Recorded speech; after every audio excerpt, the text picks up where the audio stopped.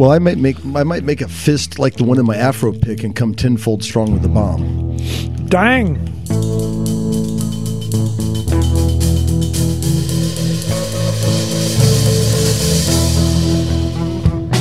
Hey there, welcome to Motorcycles and Misfits, coming to you from the Recycle Garage in sunny Santa Cruz, California. Whoop whoop. Yeah, whoop, whoop.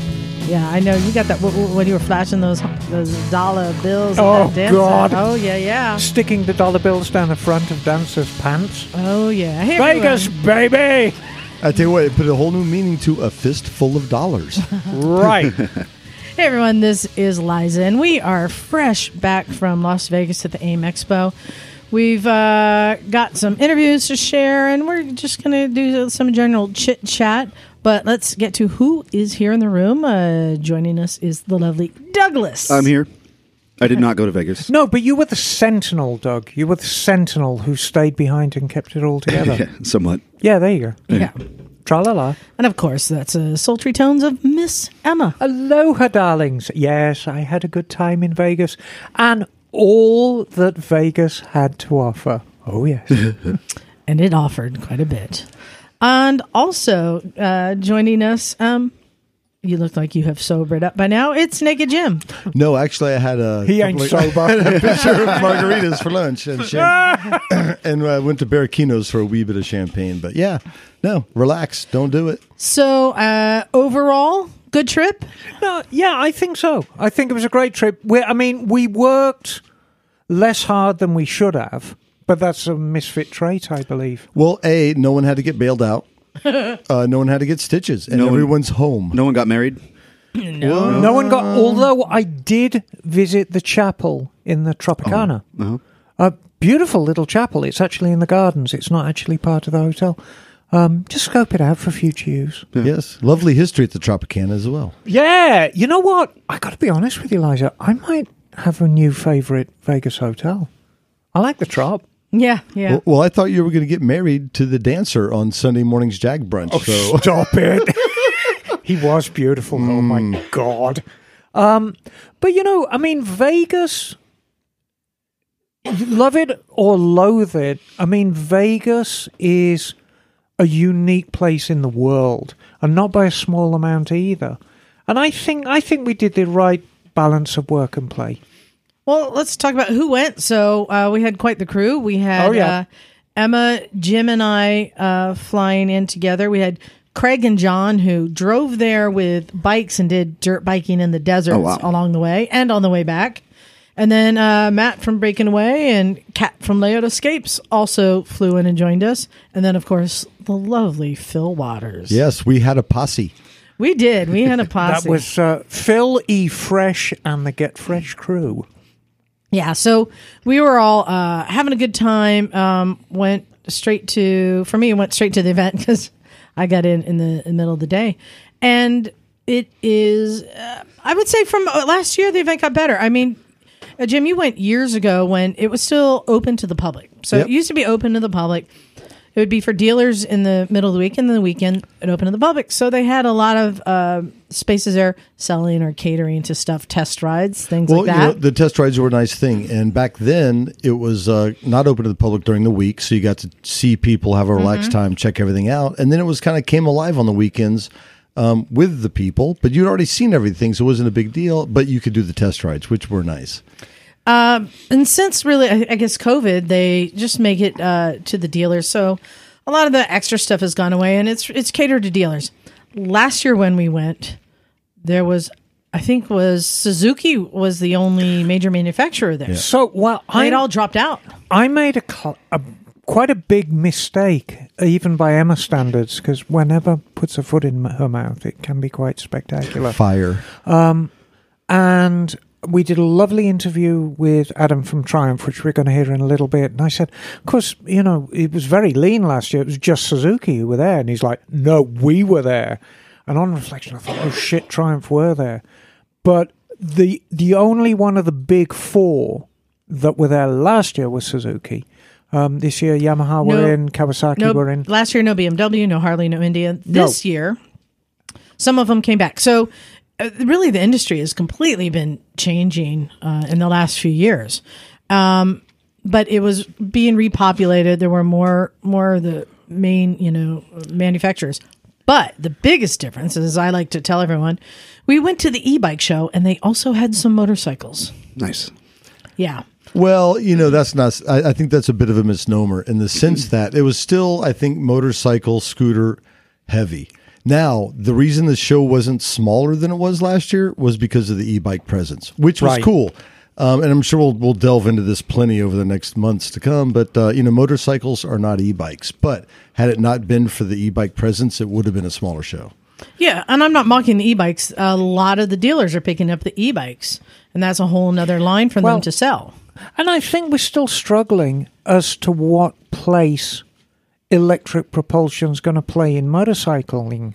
I think if we honestly, truly believe that electric motorcycles are going to replace superbikes like your GSX-S, it's very naive, and it simply isn't going to happen because it's not comparing like with like. So we have to kind of find out what electric propulsion with two wheels is going to look like. And truthfully, e-bikes might be a huge part of that. Yeah, and I want to clarify, when we're saying e-bikes, it's electric pedal bikes, but it's also, I'm calling them scooters. Douglas, what do you call the ones that are basically, flat deck that you stand up on? Like a scooter. Yeah, not to be confused with a... like a Vespa, right? Like a Vespa scooter. So I'll call it a stand-up scooter. There was a ton of variation of those. There's that one that Jim was on. It looked like it was built with an erector set. I kid you not. Oh, yeah. It's all this girder, truss stuff, single-sided. Heavy it was weird. Funky steering. Yeah. It was next to the snowmobile scooter, though. Yeah. And then looked like a waterborne skimo like snowmobile. stand-up thing. Looking crazy. So not just e-bikes, but then you get the things that look like a motorcycle, like a Super 73 or something like that, And then you get into the ones that look like actual motorcycles, like a Ninja or something, or a dirt bike, all electric. And then you get into just in the weirder stuff. I wanted to talk a second about the weird stuff. So these are all Chinese made. Some of them look ridiculous. They look like the type of things they'd sell at the flea market. Only when Emma sits in or on it. Like imagine a half scale Orange County chopper, but with with no motor in the middle. It just has electric batteries on the bottom. It's like, and then there was one that was like a caddy that you put your golf clubs in. So basically, you're sitting on a golf club tube. The worst part of that was it was weird. metal flake, emerald green, and chrome. All of it. With a Springer front end. The worst part of it was all of it. And you can't help but wondering, there's no research and development with these things.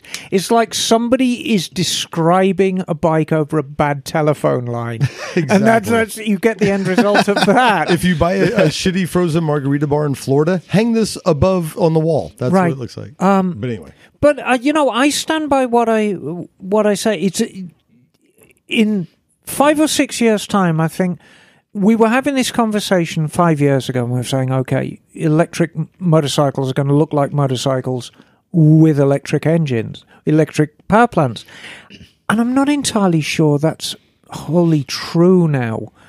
I think it's going to become its own thing. I've never seen electric motorcycles as we know them make the leap from enthusiasts. Yeah, and you're right about the enthusiast part. I think the other side is the industry sees things changing because they're all making them now, right? Yes. Honda had their electric dirt bikes there. I think the CR or CF, they call it CF maybe, Right. I think. A little kid version, that's very popular to build. Yeah. But then KTM had its Livewire also. Right. And then... Not Livewire. It's the Harley one. It's the Freeride, KTM Freeride. Freeride. Thank you. And but then you think, and beyond that is like Stark or whatever it is, Stark. They've got their like legit fucking dirt. Oh, bike your coming out. guys, Stark Industries. I keep it quiet, yes, but at the bunker we have been busy. Yeah, and I think in that way the show was showing us everything from the cheapest crap to the gooder stuff for electric. And well, when mountain bikes that are $20,000. Yeah, and when we talk about just Chinese bikes, right?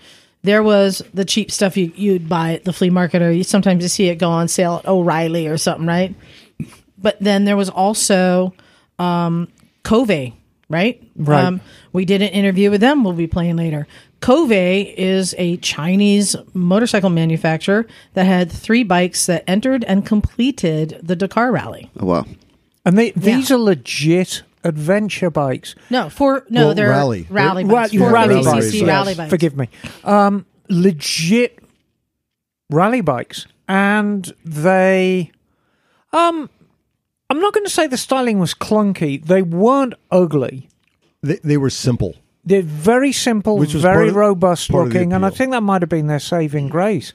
But yeah, you enter bikes in the Dakar, and you actually place in your class, and you've got something. Yeah, and well, so 2 things is the engine maker, and I can't remember the name, but apparently Zhongshan. And are they as good at making motors as they say? Biggest engine maker in the world. So if the power plant is as good as they say it is, the rest of the bike was pretty straightforward. And like to get into a proper rally bike for $14,000, pretty cool. Yeah, so there was a lot of that weird stand-up things and electric scooter-ish things and scooters. But another thing I want to say, because there was such a presence, it's interesting. Chinese and Taiwan for bringing a lot of these electric stuff and for all the parts. Like there was that one booth, it was just carburetors, right? And then Pakistan is where all the leather and gear goods are coming from.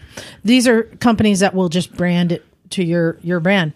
But one thing I noted that I did appreciate, because we are pretty critical, I think, of a lot of these Chinese companies and being somewhat cheap and, not as legit. However, I appreciated the styling they're bringing. There were some very good-looking bikes, I think, and unique styling. Well, that depends on the quality of the telephone line. You see, if you're describing over a bad telephone line, you end up something like the Golf Carrier. But if it's a good telephone line... No, and I agree with you. I mean, I remember having a conversation years and years and years ago with Brandon when he was trying to get his own electric bike company off the ground. And he said, look, because he was setting up a manufacturing facility in China. And he said, the Chinese manufacturers will do whatever you want them to. You want cheap and cheerful, they'll give you that. But if you want very, very high end, they'll do that as well with a premium attached. And so, I know that it's still a learning curve, but I know they understand quality. I think they misread culture a lot still. Almost every single stand at the show was populated by a very, very sweet but inappropriately dressed 80-pound Chinese girl who were clearly terrified of the majority of people. And it'd just come up to you almost apologetically and give you a brochure. And you'd say thank you and give them a smile. And there's you'd see this look of relief on his face that this person didn't beat me up. So there's definitely a misreading of culture. But, that'll change. Yeah, so, I'm just showing Douglas this bike. This is just it's a Keyway. Keyway. Yeah, never heard of it, right? But that's a 300cc Looks like cruiser, a right? little fun Think bike. of every 250, 300cc scooter or cruiser on the market, and they all look kind of chintzy. You may think, the Honda Rebel's well built, lasts forever, but they're kind of chintzy. This looks like a solid heavy cruiser. Yeah, it looks and meaty. It's a little 302. I mean, anyway, I'm just saying styling, I really liked. So overall, I think we had a great time. We got to meet new people. We got to see old friends and, make acquaintances with some new companies, some of which we did interviews with. Just want to give people stay tuned to some of the interviews we did. And one of my favorites was a company we found called Kickstands Up. And I'm going to give credit to Craig. He found this one. And Kickstands Up, you'll like this one, Doug. Mm-hmm. It is a website. It's free. You can register or not. But they basically have been populating every motorcycle event in the country, be it a race, be it a swap meet, a bike night, a school, a track day, whatever event it is. They're putting it in there so you can go on to kickstandsup.com, put in your city or zip code, how far you're willing to travel, and also there's boxes you can check what kind of riding you're looking into, or you can check them all, right? That's cool. And it'll just come up with a list of all the events. And then if you register, and the reason I say you should register, you can add things to your account that if you're interested in it, they'll send you reminders every year when that event is coming, or every month, whatever. And I couldn't believe no one else is doing this. Right. And it's so cleverly done because they break it down into dual sport, adventure, cruiser, Harley, women's, trials, track, sport, track day.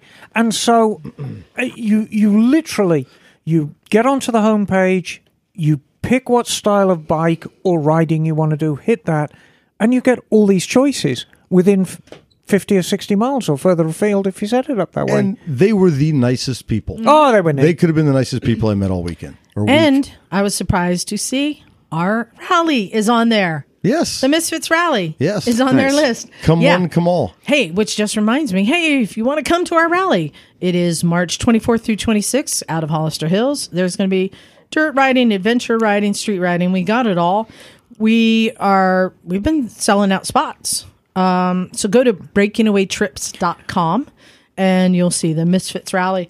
Come on out. It's going to be a good time. And you know what? If we get enough people sign up, you heard it here first. Me and Liza. Oh, God. Are you going to wrestle? We're going to do a drag show. Ooh, nice. But only if we get enough people. So there's an incentive. Okay, I will go ahead and order the giant martini glass. Get the giant martini. Well, that's the one for Liza to sit in. Yes, and a truck full of sparkly stuff. We'll get the dump candy. Yes, no, we'll get the dump truck full of sparkly stuff. But no, it's gonna be great. It's gonna be such a fun weekend. Yeah. It's the Misfits, so you know there's going to be tomfoolery, shilly-shallying, and a wee bit of shenanigans. Yeah, shenanigans, and yes, lollygagging. Okay, simmer down. Something gagging. I wanted to get to Emma. You did 2 interviews. Yes, I did. Just Ride 5. Yes, which is women's. Right. It's not really gear so much. It's base layers. Base layers, really nice. And this is a company that I've known for years, and I'm glad to see that they're really expanding. And Chris, co-owner of it, very, very good egg. She's great, Australian. And Australian people and Brits, we share a very similar sense of humour. And very much motorcyclists. And, oh, God, bikers to their bootlaces. Oh, yeah. Absolutely. Yeah, well, they're part of the Colorado GS Girls. They're legit adventure riders. Yes. Really cool to see them there for the first time. You also did an interview, as you said, with Triumph. With Adam from Triumph, and he was a solid cat. Very, very young thinking guy, which is what I like. And he was so full of energy, so lively.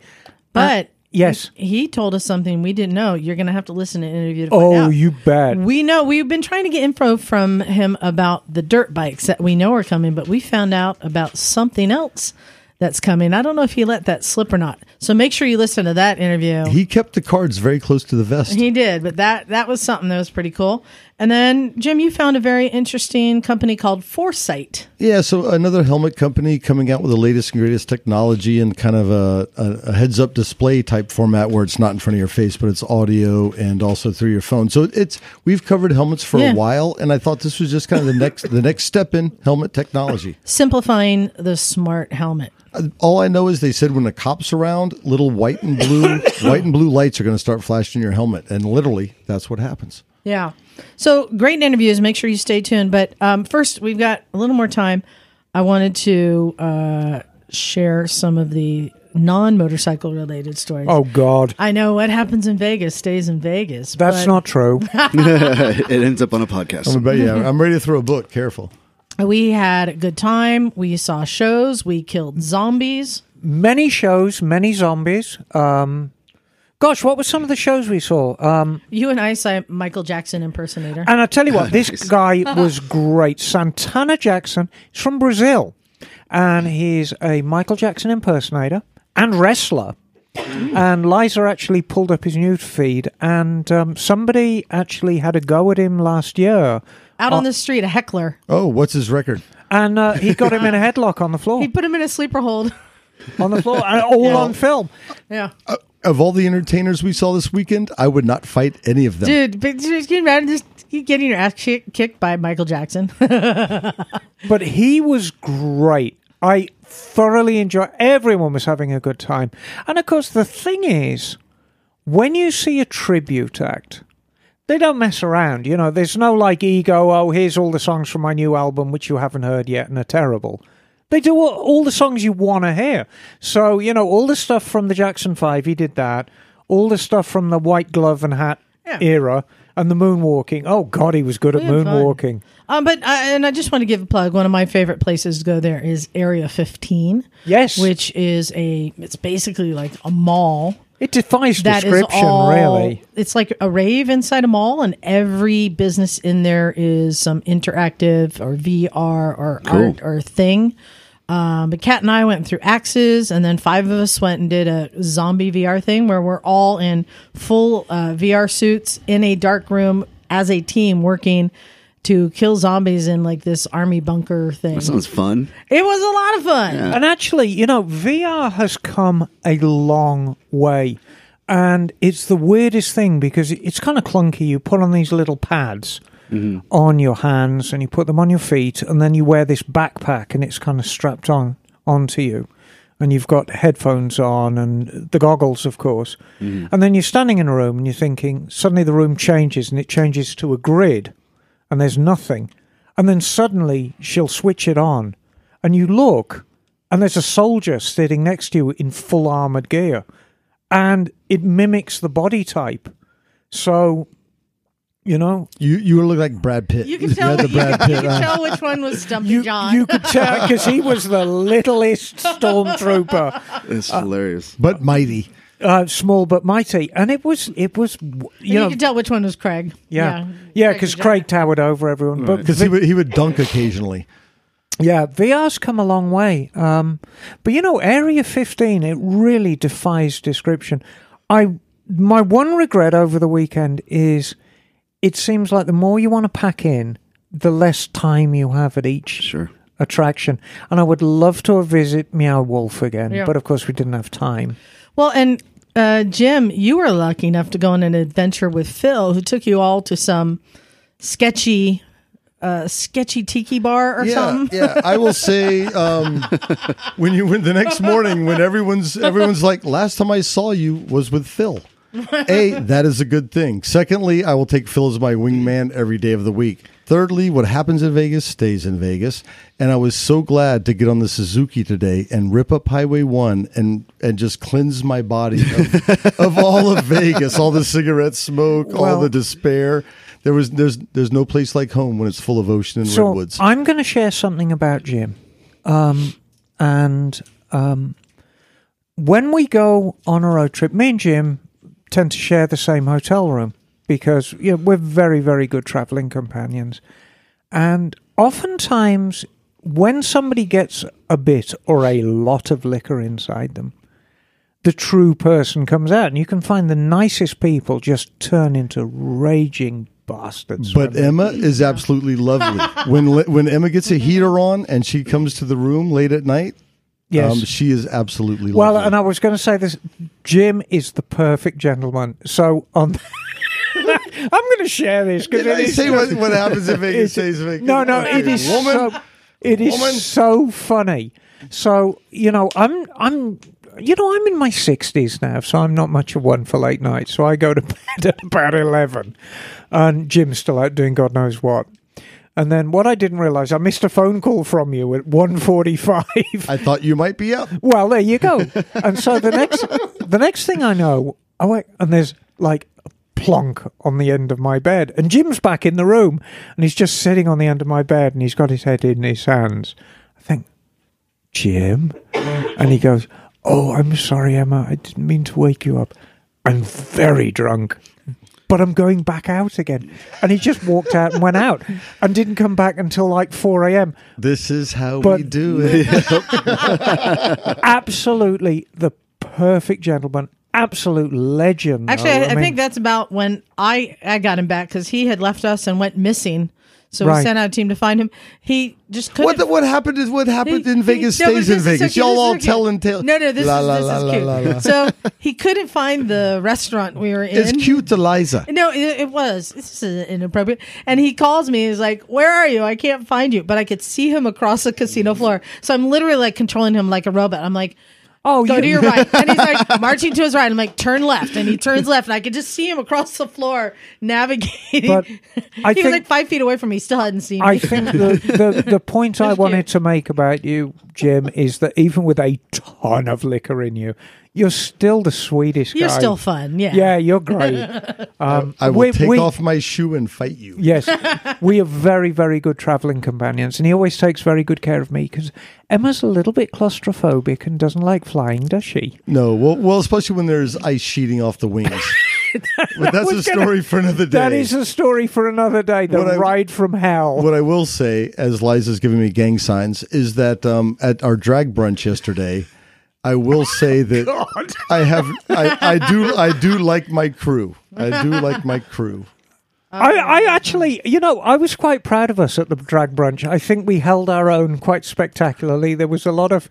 You were the most subdued out of all three of us, Liza. I think we might have embarrassed you a little bit. All I know is that we redefined the meaning of a fistful of dollars. Yes, absolutely. So, Yeah, to go from the drag brunch to the mob museum, we just went from one spectrum to the other. Good time, but I want to get to these interviews. Yes. Listen in, enjoy these, and then we'll meet you on the other side.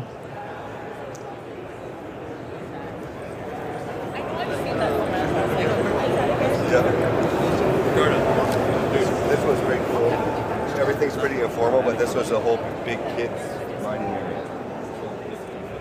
All right, here we are at the AM Expo in Las Vegas. I always enjoy this show, but we're the Motorcycles and Misfits, so we always bring you content that's a little more interesting than the mainstream media. And I am with a very interesting lady. This is Chris Briggs. Say hello to our listeners. Well, g'day everyone. And as you can tell, Chris is from the Antipodean Islands, also known as Australia. Boston.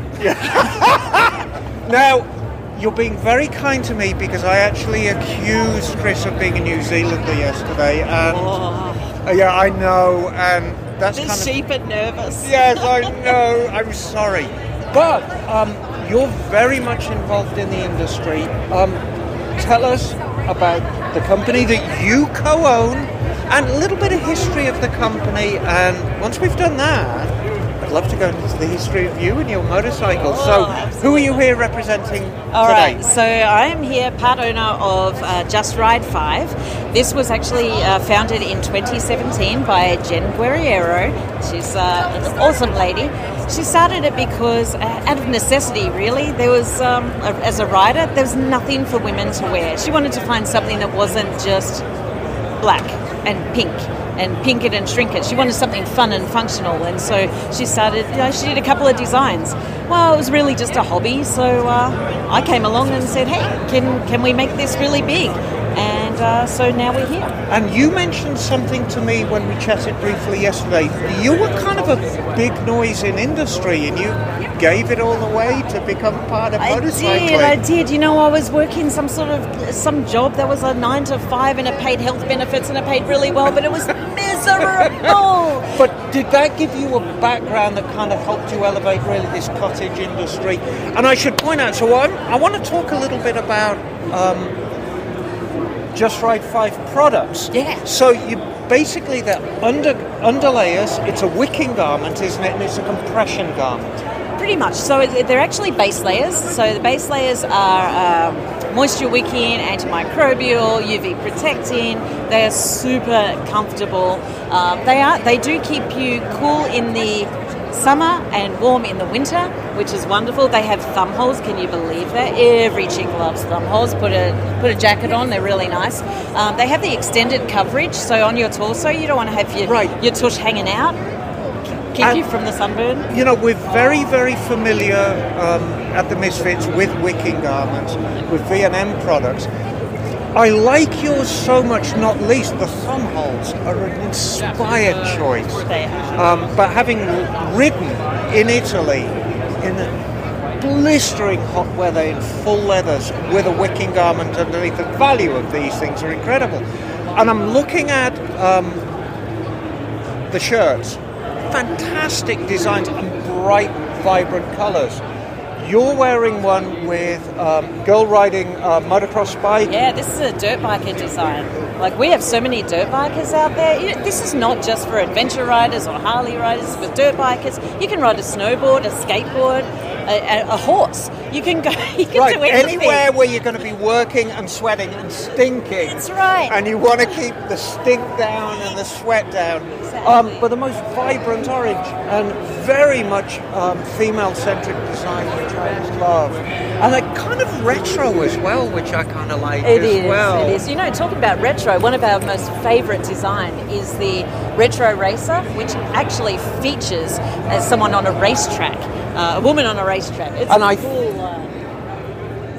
Now, we'll get to that one. This is an absolutely wonderful, very 1960s. We have purple, lilac, white design of probably a 1960s style woman with oversized sunglasses with a cruiser reflecting. It's a wonderful design, very vibrant. Yeah, that's our Reflections design. It's pretty cool.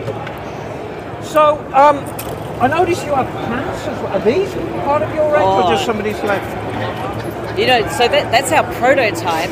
We've got a pair of pants that they're hanging up there. We sort of were testing the market. We are only 5 years young, so we want to make sure that we're creating products that will suit everybody. So this is just a prototype. We want people to touch it, feel it as they're walking past AIM Expo, and tell us what they think. And if we get enough people who love it, then we might create it. So where's the company based? We are in Denver, Colorado. Okay, so good central location. Yeah. Now, at this stage, if people are interested in getting your products, can they get them from a retail setting, or do they have to go through a dealer who's selling your products? They can buy directly online from us, and that's www.justride5.com. They can also go through our online store, which is on Facebook and Instagram. Or you can go, if you happen to be in Denver, go to BMW of Denver Motorcycles in Centennial, and they are stocking our gear as well. Well, hang on, because here we have a BMW shirt, or as I call them, as you know, BMWs. But this is a very, very nice shirt. It's very dark, but it's got a nice... Yeah, so BMW of Denver approached us and said, we want some shirts made for our staff. And so we created these designs for them. They are also, I believe, as every motorcycle that they sell, they are giving one of these shirts to every customer as Can't well. go wrong with that. Yeah, it's pretty cool, huh? Well, let's say, one of our listeners wants to get one of your shirts. There's a couple of choices. Yep. What's the kind of price point for these things? So you're looking at, for the jersey style, like the dirt bike rider or the red ride is nice and loose and flowy, looking at around $65 for that. For the base layer, which is more of our compression layer that I was talking about with the thumb holes and the zipper and all of those fun things, beautiful designs, you're looking at $85. And if you have never ridden with a compression layer or a wicking layer, it is an absolute game changer in the cold, the extreme cold or the extreme hot. They're an absolute game changer. You go from being a very uncomfortable, miserable biker to somebody who's actually quite comfortable in their skin. You ride a lot, Jim, in all weathers. So this would be great for you, but obviously not in these colors, darling. Well, I actually have a question if I could ask. One of the things that attracted me to Just Ride 5 is the vibrant colors in the booth. And I think all of us, at least here, really appreciate art and artwork. And what struck me the most about, because there's a lot of wicking layer stuff out there, is two things. A, it's obviously designed for women, right? And women have desperately wanted different choices in clothing, and I think you've done that. But I got to ask, where does the artwork come from? Because the artwork on the shorts is really what separates it by far from the other stuff I see. Okay, so both Jen and I are wonderful artists. We can draw stick figures like no one else. Our brains work overtime. Honestly, 2, 3 o'clock in the morning, she'll send me a text or I'll send her a text like, what about this idea? So we put a storyboard together, we collab on that, and then we'll go to different artists across the United States and say, hey, can you do this for us? And then we try to explain it, what it is that we want. We give that storyboard to an artist, they come up with some different graphics. We don't want to have the same artist doing the same design. So we go use different artists because we don't want consistency. The only consistency we want is beautiful quality fabric and beautiful colours. And that's something I noticed, that each of the designs is a very, very different style. You've gone from sort of like the pop art genre to realism to cartoon style. It's across the board. Yeah. And it seems to suit each design very well. Yeah. These are great products and I highly recommend them to anyone. But I want to talk a little bit about Chris. So you're obviously a very keen motorcyclist. I am. What does a gal from Australia, how does she end up in Colorado? Let's go back to the beginning. How long have you been into bikes? I've been riding for almost 30 years. I got into it just out of necessity. It was like, okay, I need a bike to get to work and to get to college. Where was home when you were growing up? Melbourne, Australia, Yeah. or as you Americans say, well, not you as an American, but other Americans say Melbourne. Yeah. That's where I'm from. Right. But yeah, I came here to the States in 2008. Okay. And kept buying bikes and I keep riding bikes. And now I've got a bike business and it's so cool. And I mean, it's an inevitable way that if you're an enthusiast, we're also drawn to the industry. And oftentimes it's for the right reasons, but in the wrong way, that the industry fails us in some way. And we think, well, we can do better than that. And I think you certainly have. So right now, here we are in February 2023. What is your favourite to-go bike? Oh my gosh, it's like asking what's my favourite child. Yeah, I know, but I'm going to pin you down, hon. Because okay. they all scratch a different itch. They we know do, that. they do. Okay, so for my long distance riding, I go for my BMW 1200 GS. That's for a great my, choice. sort of round town, I have my Moto Guzzi, which I absolutely love. And then I've also got a couple of Triumphs. I've got a Thruxton for when I'm feeling like I want to go need for speed. And then I have a Bonneville, which is a T214 limited edition. I know that bike very well. It's gorgeous. It's got the blue and the star, and everyone stops me and says, "Where do you get that?" You can't have it. No. Exactly. Very limited edition bike. It is. How do you find, growing up in a big metropolis, and Melbourne does have its seasons. Yeah.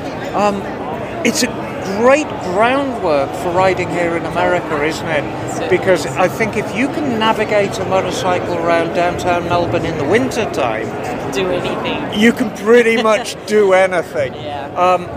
Obviously, I'm sure you find the distances here are different. Did you ever explore the interior of Australia on your bike? I did. So 6 months ago, in 2020, I rode for 6 months in Australia, and I went straight up the guts, and it was awesome. I did Alice Springs and Ayers Rock and right up to Darwin. Oh, I'm just saying words right now because you're probably like, well, what are these places? As somebody who's driven in Australia, I did a run to Alice Springs many, many years ago. And what people don't actually understand is you get in your car and you drive for 8-9 hours and you see no one and no other vehicle. It is so desolate. Yeah. And in a lot of ways it's quite scary because you think, I break down here. Yeah, I did have a flat tyre and I did have to sort of get on the side of the road and I was waiting. There was no cars for 3 hours. Wow. By then I would actually fix my tyre and off I went. But yeah, it was crazy. Well, but it's like riding in Alaska. Exactly. It's awesome. Yeah. Thank you so much. It's lovely talking to you. These are great products, and I think you're just great. Exactly the kind of person we love talking to at Misfits. Yes. I have a question for you. If there are artists out there, oh yes, who, since you use different artists for each of your prints, which are beautiful, do you want them to reach out to you? Absolutely, yes. If they can reach out at sales@justride5.com, they can reach both Jen and myself that way, and one of us will get on the phone, and call them, say hi. Or they can actually reach us out DM, slide into our DMs on Instagram and Facebook, and that is Just Ride 5. So, it's only fair. So there are two people involved in this company. So I'm going to get Jen in. So it's Jen. Oh, it's a hard one to pronounce. It's Guerriero. Guerriero. And you actually founded this company back in 2017. Yes, that's me. Fantastic. And are you a motorcyclist as well? I am. Well, I rode a lot of, let's put it this way. I rode when I was a kid. I rode dirt bikes. Yes. And then I hadn't touched a bike for many, many, many years, probably 35 plus years. Right. I started getting back into it when I moved to Colorado. And once I got on a bike, a friend's bike, I said, wow, this is so much fun. And it brought me back to my childhood days, and I just felt sort of this fun sensation, and it brought me back to my family life and things like that. But I just had to have another bike. So I got back into it. And yeah, so now I'm a full-fledged rider. And, you know, being a rider, it was hard finding clothes that fit. There you go. Clothes that fit me. We have heard this so many times. Yeah.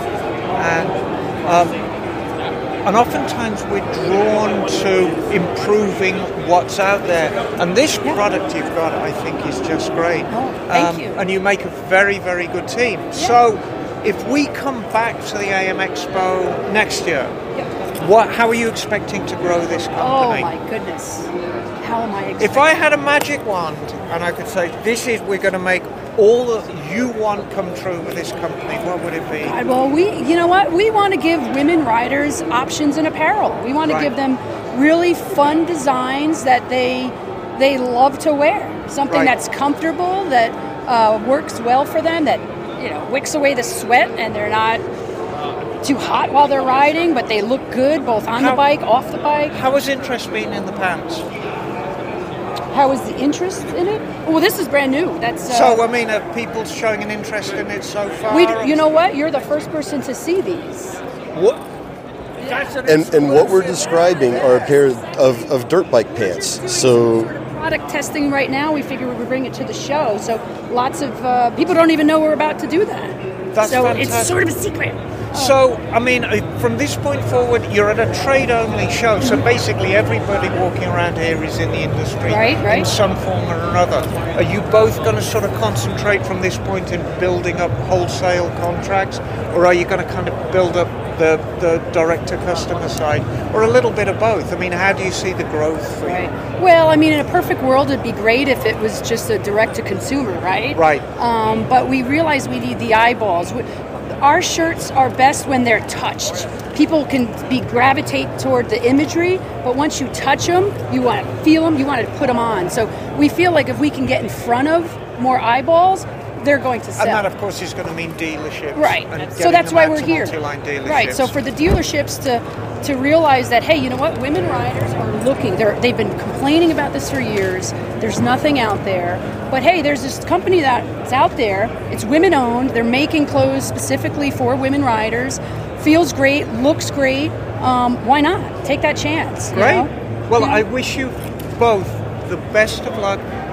Thank you. Very happy with the interview. Superb products. Thank you. Go out and buy them. They're Just great. Ride 5. Yeah, baby, ride. Just Ride 5, like the shirt says, must have fun when wearing. Oh, okay. Well, that's interesting. Everybody asks, where did that come from? 5 is a super cool number, but for me, it's a personal thing. Okay. I'm the youngest of 6 kids, and my brother was the 5th kid. Unfortunately, he passed away. And when I rode when I was younger, he taught me how to ride, and I spent a lot of my days. So you're carrying on your late brother's legacy. Yep. Doesn't get any better than that. Absolutely. So for me, it's pretty personal. But other than that, I mean, I'm born on the 5th, October 5th. That's a cool day. My son is born on the 5th month. When you look up the number, 5 in numerology, what does it mean? Travel and adventure. Right. So it was just obvious. Like, let's put that 5 in there somewhere. Just ride. You know what? You have a bad day, just ride. Right. You have a good day, just ride. Just ride. Right? So just ride 5. Give yourself a high 5. There's a lot to it, but for me, it's personal. It's my brother. Oh, that's fantastic. Well, thank you both for a great interview. Thank you. Thank you for having us. Yeah, that goes. All that stuff. We gotta bring that into that sort of, side-by-side market. 2 sides package. Hey there, this is Naked Jim at the AIM Expo in fabulous Las Vegas, Nevada, and I'm currently at the booth for Foresight Helmets, who are redefining the smart helmet category. So if that doesn't get your attention, I don't know what does. So I'm here with Charlie, who's one of the reps here with us. Nice to meet you. Good to be here. How are you enjoying the show? Oh, it's a great show, Jim. Thank you very much for joining us today. Yeah. So I was totally drawn by the helmets. This technology's been evolving slowly over time, but it seems like you guys have made some big jumps. So fill us in, let our listeners know about what you guys have going on. Sure. So we're bringing the Foresight Mark 1S to the US in this spring. It is a brand new smart helmet with integrated communications, Harman Kardon audio, HD action camera, and a patented LED peripheral display for road and navigation alerts, which can keep riders safe and protected out there. Yeah. Okay, so that's a lot. That's a lot in one sentence. So walk us through each one of those features of the helmet. Yeah, sure. It's probably easier if I pick one up. Yeah, so we're looking at a helmet. It looks like a modern sport bike kind of helmet. Nice, fast-looking design, lots of air vents. Yeah, carbon fiber look. I love the pin lock. That's a small thing, but anyway, good-looking helmet. Yeah, so look, we're riders ourselves, so we wanted to make a good quality premium helmet. So yeah, it's just over 3 pounds, carbon fiber, pin lock 120 in there with all the kind of vents and premium padding inside of 3D formed with a nice neck roll. Now, the technology inside, Jim, you can see here right at the front is a Sony HD action camera. Now, our kind of riders use that maybe as a dash cam on their way to work, or if they're track riders or adventure riders, they might want to film their kind of different bike experiences. Hey, Jim, can you describe to everyone, because not seeing it, it's hard to know what it looks like. Yeah, I was going to mention that. So most of us that have the cameras or even the centers or whatnot on a helmet, it sticks off to the side like an appendage. This is integrated fully into where your chin would be in the helmet. So it looks just a small camera kind of right where the dimple of your chin would be, seamlessly into the helmet. It's basically where it looks like a chin vent, except that it's a round circle that is a camera. Yeah, so Foresight's design philosophy actually came out of an accident where our co-founder Alfred Boyages was riding his Yamaha, went through a oil slip and came off the bike. The accessories that he was wearing smashed and damaged the helmet, so he wanted to design a new way that technologies could be safely integrated so that when you hit the deck, those accessories either don't damage the EPS layer or cause kind of rotational velocities that might hurt the rider, right? So not only do we have the camera safely integrated in there, but we've also got the speakers nicely placed and the LED array. So there's nothing on the outside. Yeah, very clean looking helmet and functional. I put one on yesterday. The visor goes up and down real well. It feels very solid, which if you ride every day is a big deal. The helmet was comfortable to put on. But there's a lot more features. So you mentioned the Harman Kardon audio. So that was the other thing I noted. If you have some of the other aftermarket stuff, just the sound quality is not great. I ended up having to use earbuds to, on top of that. But the sound quality in this helmet was dynamite. Yeah. I mean, we love listening to tracks on our way to work. Like, we've even got Richard Fortas from Guns N' Roses who owns a Mark 1, and he helped develop a playlist that we tested all the kind of speakers on and stuff. So we're all about music and love riding with it. So that was really important to get right for us. The other kind of features are that we run the Foresight Mark 1S connects with a Foresight app that is connected to our Foresight Command backend. Now, this scrapes open source APIs to provide riders with road alerts and navigation cues. So that might be things like pothole marked up in 300 yards, police in area, a speed camera, so riders can just know what's ahead of them before they get there and take appropriate steps to either keep themselves safe or below the speed limit. So this is fascinating, and we're just scratching the surface, I think, of this technology. So what if I understand correctly, this helmet will pick up through the magic of the internet, pick up information from various places and give you a variety of either warnings or indications So not only on your phone app, but it does it through the helmet as well, right? That's right. So navigation cues come up as a light array that sits just below your vision. If your listeners could imagine a Formula One steering wheel with that rev counter that buzzes up and down when the drivers need to change gear, it kind of looks a little bit like that, but it sits below your eye line, so it's not distracting. Your eyes are up on the road. The other alerts are covered by amber for like pothole, police and speed camera is blue and white, and there's a red one for different alerts as well. So that also comes with an audio cue from the Harman Kardon speakers, so you get that audio cue and the visual stuff, which really keeps you alerted to what's going on in front of you. And yes, you did hear that correctly. When the cops are around, it flashes blue and white. And so these lights are very subtle. You just kind of see it in your peripheral. So it's almost like a heads-up display without a heads-up display.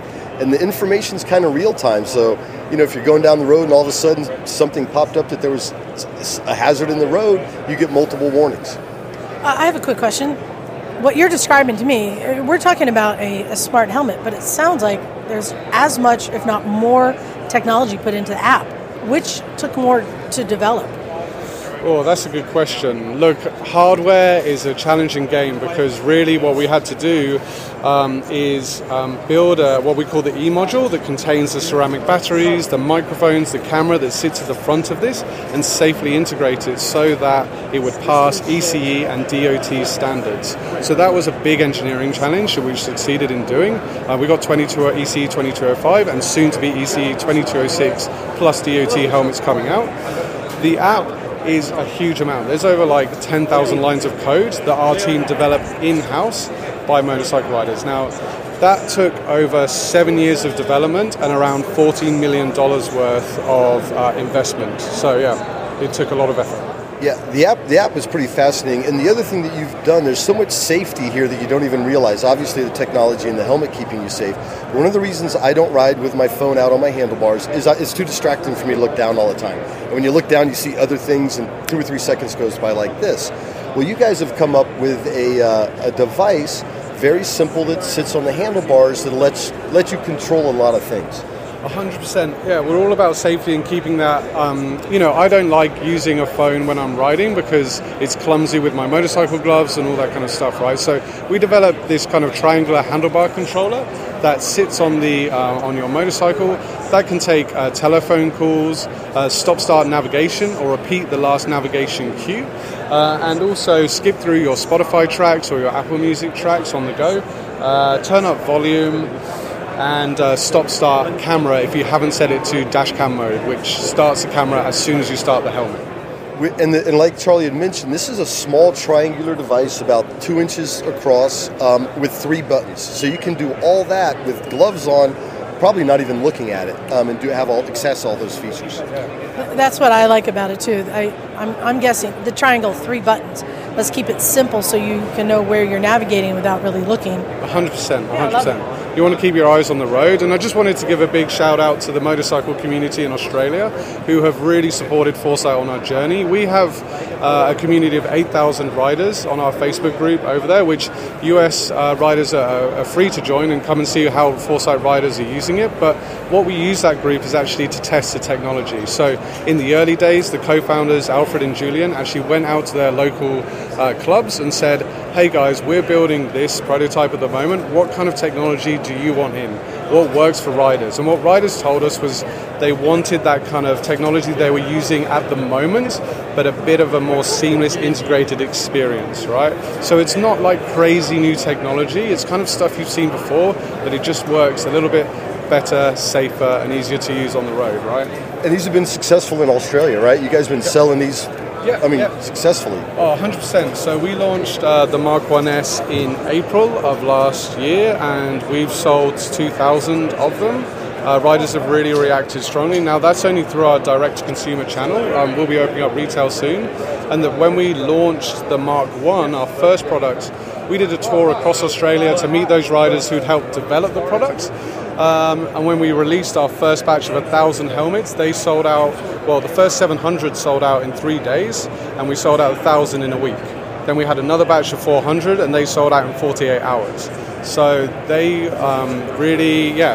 They were called the Founders Edition to celebrate kind of we call them founders because they helped found the company as much as us. So huge success, and we think that US motorcyclists are really going to like this technology as well. I think so. So if the takeaway from there is Foresight is here, they're up and running, they're making and selling helmets, right? It's happening. The other interesting, I thought the price point is reasonable. I mean, they're not cheap, nor should they be. We're talking, a little over $1,000? That's right. They're going to be $1,099 across stores in America. So they'll be available from April through retail and online.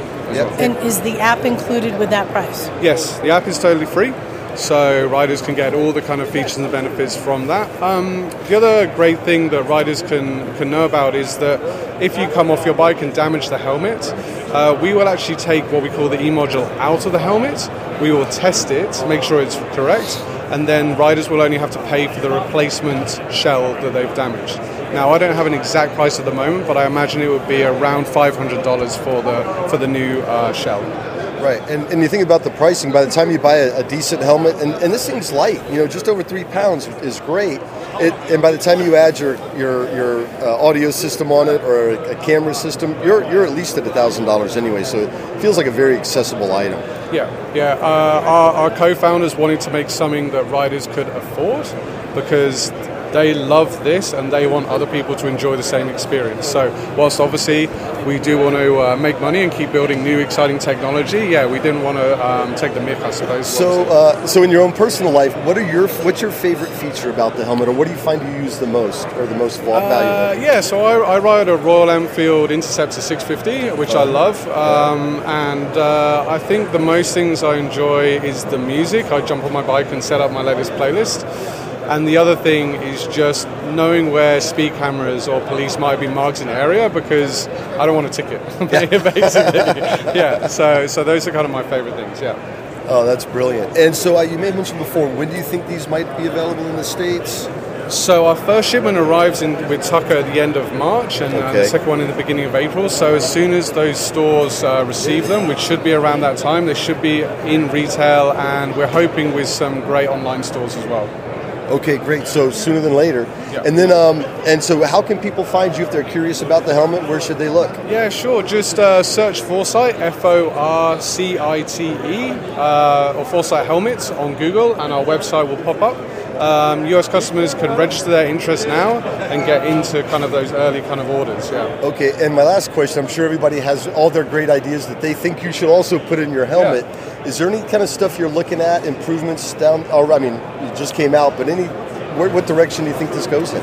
Yeah, so the future of this technology is bike-to-helmet communications, so ARAS, blind spot detection, kind of other information like fuel and different bike setups, communicating that with the rider.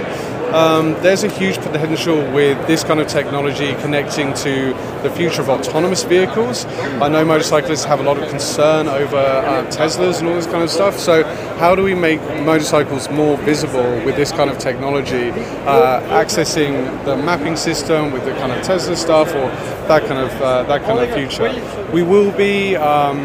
We have a product roadmap that is further developing the features and benefits far beyond what we've got at the moment in the future, and we'll be opening up new categories. So we'll be coming into the adventure category in the next couple of years, and modern retro as well. So maybe keep an eye out for modular helmets, more adventure-y looking helmets? Yeah, potentially. There's a huge engineering challenge with modular helmets, but our guys, they created the world's first smart helmet, so they can crack it, I reckon. Yeah. Well, really exciting technology, and we are definitely looking at the redefining of current helmet technology. Not done yet, but it's really great to see all this happening. Congratulations. Yeah, and this booth has been hopping all morning at the show, so get on the waiting list. Yeah. All right, cheers. And thank you. Will there be colors available? Yes, there will be colours. Also, for those riders who follow MotoGP, they'll know that the name Rossi, Valentino Rossi, and the painter of Rossi's helmets, Aldo Drudi.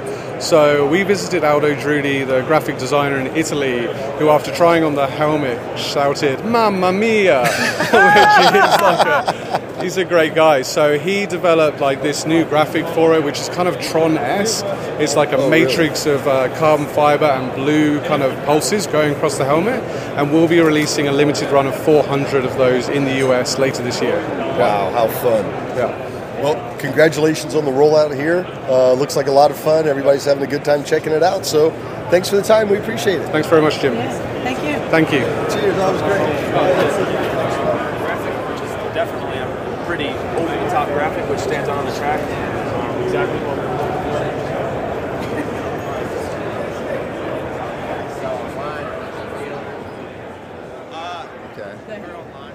Hi, this is Craig Arnold with Motorcycles and Misfits podcast. We're here with John with Kickstands Up, this exciting new platform for motorcyclists. So John, why don't you tell us a little bit about this new platform that you guys have created and what got you into it?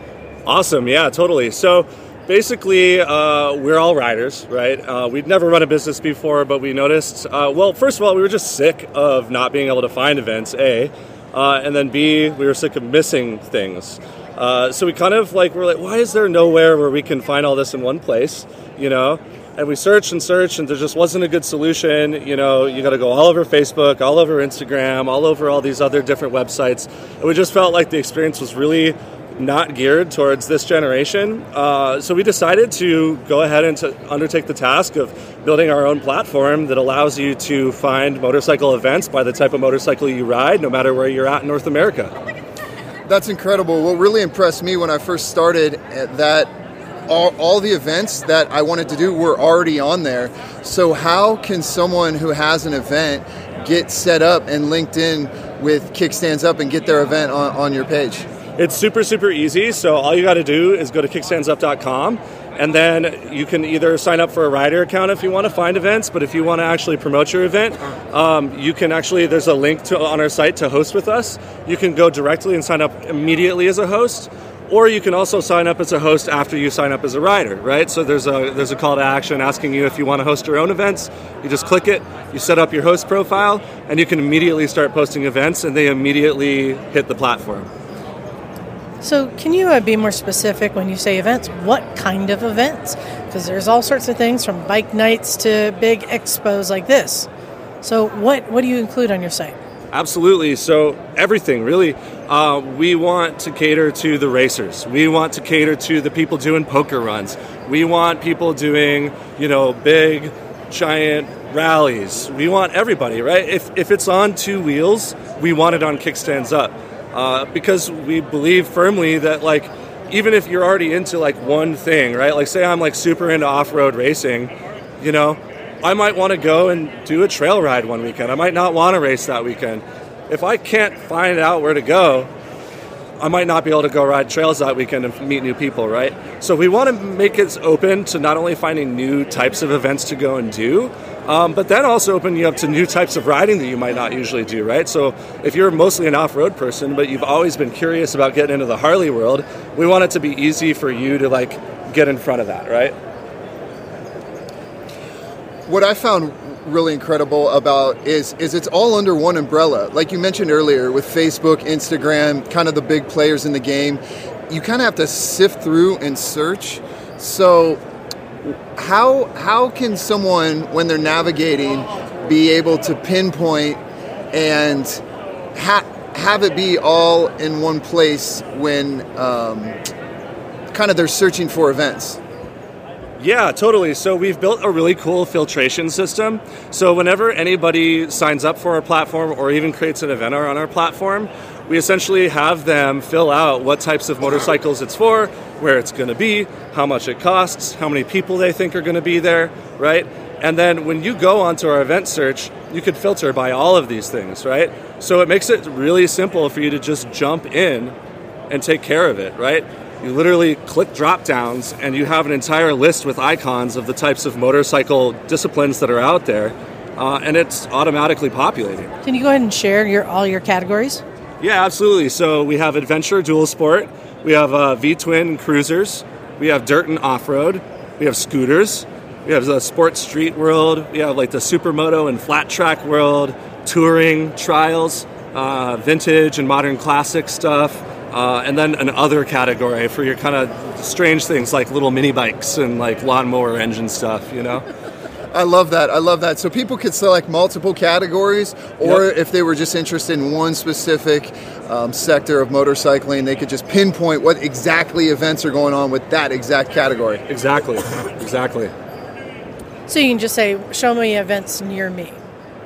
Yeah, basically. I mean, you still have to use your fingers and get there, right? We don't have like super crazy Alexa integration or anything like that, but that's all stuff we, eventually hope to do, right? We hope to basically turn this thing into the quintessential motorcycle community where people can always know that they're going to find something to do. So I want to do a test to see how easy it is to use. Craig, can you use your big gorilla fingers? See if you can navigate this site. Okay. Let's see what we have. What are you going to look for? Well, location, let's type that in. Let's get good old sunny Santa Cruz, California. Yeah, let's see what comes up. We just type in the zip, Santa Cruz, bada bing. What are some things that come up? We have a lot of different events. We got some Whiskey Flats, Horse Rodeo, District 36, of course, Super Cross coming off. I always thought the Misfits would love that trip up to Oakland. And we got the BMW Moto Guild Night. So that's just with the zip. Let's try to go a little further here with some, let's go dual sport. We'll click adventure, of course, dirt. And for bagel, let's get scooters. All right. And then even more things populate. You got adventure rides up in Placerville, a couple schools, super-sized schools, very easy to navigate, very straightforward. We even found our event on there. We did. Our rally. Right when we popped in. March 24th through 26th. Go to breakingawaytrips.com. Yeah. That's right. If you have not got your tickets, that's a must-see, not missed event. So whose idea was this, and what niche was it, what need was there to fill it? Really, so the idea came from my fellow co-founder, Jay, and he just had always, we'd sat in rooms and talked about this, and he was like, wouldn't it just be really nice if we had this, right? And we were going back and forth about it for a couple of years even, and I had tried to start an apparel thing, and they tried to do a couple other little things, and nothing really fired off. But I was in the e-commerce world for a really long time before we started this platform, and I was like, you know what, screw it, man. I'm going to build it. Let's build it. Let's do it. Let's start this, And then our other co-founder, Ashley, who's super awesome, took care of all the business end of things, like getting the business started up, making sure that we were all dialed, the lawyers and everything, right? So, it really has been a huge team effort. I met them riding motorcycles, right? Like I met Jay. I was at this moto cafe that used to exist in San Diego. We've both met on our adventure bikes randomly getting coffee. And we've been friends ever since. We started riding dirt bikes together, and that's how I met his girlfriend, Ashley. So it's just been this really, really cool. I saw Big Sur. Yeah. On there. I love that. Some of the best ideas and best friends are made with motorcycles. One thing I was curious about was, there's a couple other players in the game. What separates Kickstands Up from some of the competitors or some of the similar platforms out there? Well, sorry, I keep seeing the screen go by on all these events that we go to. Yeah, no worries at all. Yeah. I think that really at the end of the day, it comes down to presenting the information in a modern way, and then making it so that once you get to our site, we don't always have to be the end destination, right? Like if you want to learn more about a brand or you want to learn more about somebody, we allow you to link out. We make it really easy. We make it super easy to connect, right? So we want you to discover these people doing things. We want you to understand who they are. We want you to be parts of these communities. And then, obviously, again, like I said, the clean interface is huge, right? Because a lot of the stuff that's out on the market right now that's moto-specific is really outdated. It looks like it was kind of built in the 90s or the early 2000s, and it feels very disconnected from where the world currently is in terms of technology. And so we feel like we're really uniquely positioned right now to be, the go-to spot for people who are used to using the internet in a certain type of way. How much does it cost? It's free. What? Yeah, it's free. Whoa, everyone likes that price. Well, that's interesting you mentioned that, because I found that personally going to some of these websites on some of these event pages, and you're right, it looks like this outdated, that someone hasn't updated it in 10 years plus. You got old events on there that you have to navigate through, and this is just such a clean interface, and it looks so easy to use, so easy to navigate, that I'm really hoping this explodes, and really hoping that the entire motorcycle community, West Coast, nationwide, can get on board with this. Yeah, and, we hope so too. So is this something that people can use to meet up with other riders, or is this just to find the event information? Yeah, so down the road, actually within the next 6 months or so, we're dropping a feature called Cruise. And what Cruise is it's basically our version of Meetup, right? But it's geared only towards motorcyclists. And so you're going to be able to sort and filter all these different crews that are public by the same ways that you find events. So if you're looking for a crew that rides dirt bikes and they're doing a ride that weekend and you're in from out of town, but you brought your bike, you're going to be able to actually go in and join Cruise and be able to connect with other riders. So we're trying to, the first problem we wanted to solve was let's make sure we're not missing events anymore. Let's make sure we can find events. And then the next problem we want to solve is let's make the community more accessible to people, and let's, promote people connecting with people that they wouldn't have normally connected with. I like this, and Craig, I especially appreciate that you found it.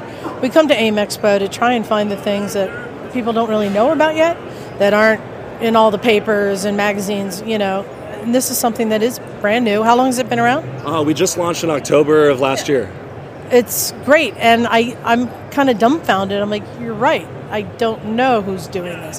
Where do I go to find events? You hear about it through other people, or people like us. We post things, but you're collecting everything. So right now you said that you guys are populating it from all sorts of sources, but then eventually it'll be crowdsourced, yeah? Yeah. So the idea is, we knew that when we launched, we had to have a library of events, otherwise we look lame, right? So we didn't want to look lame, so we did the work. And it's been hard work. It's been many, many, many, many hours of labor, and it continues to be, right? But we're happy to do it for the motorcycle community right now, especially. But as we grow, we hope to build a large enough network of hosts that are affiliated with us that they start putting their own events in, and they're able to be found as much as they want to be found, right?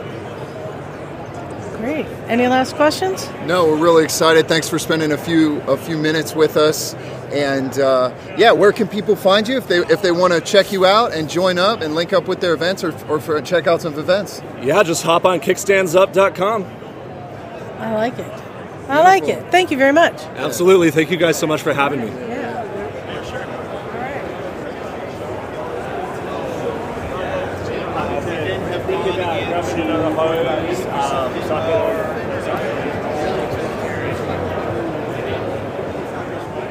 Hey, Stumpy John here at the AIM Expo. I'm here with Gary Goodwin, and he is representing Kobe Bikes out of Utah.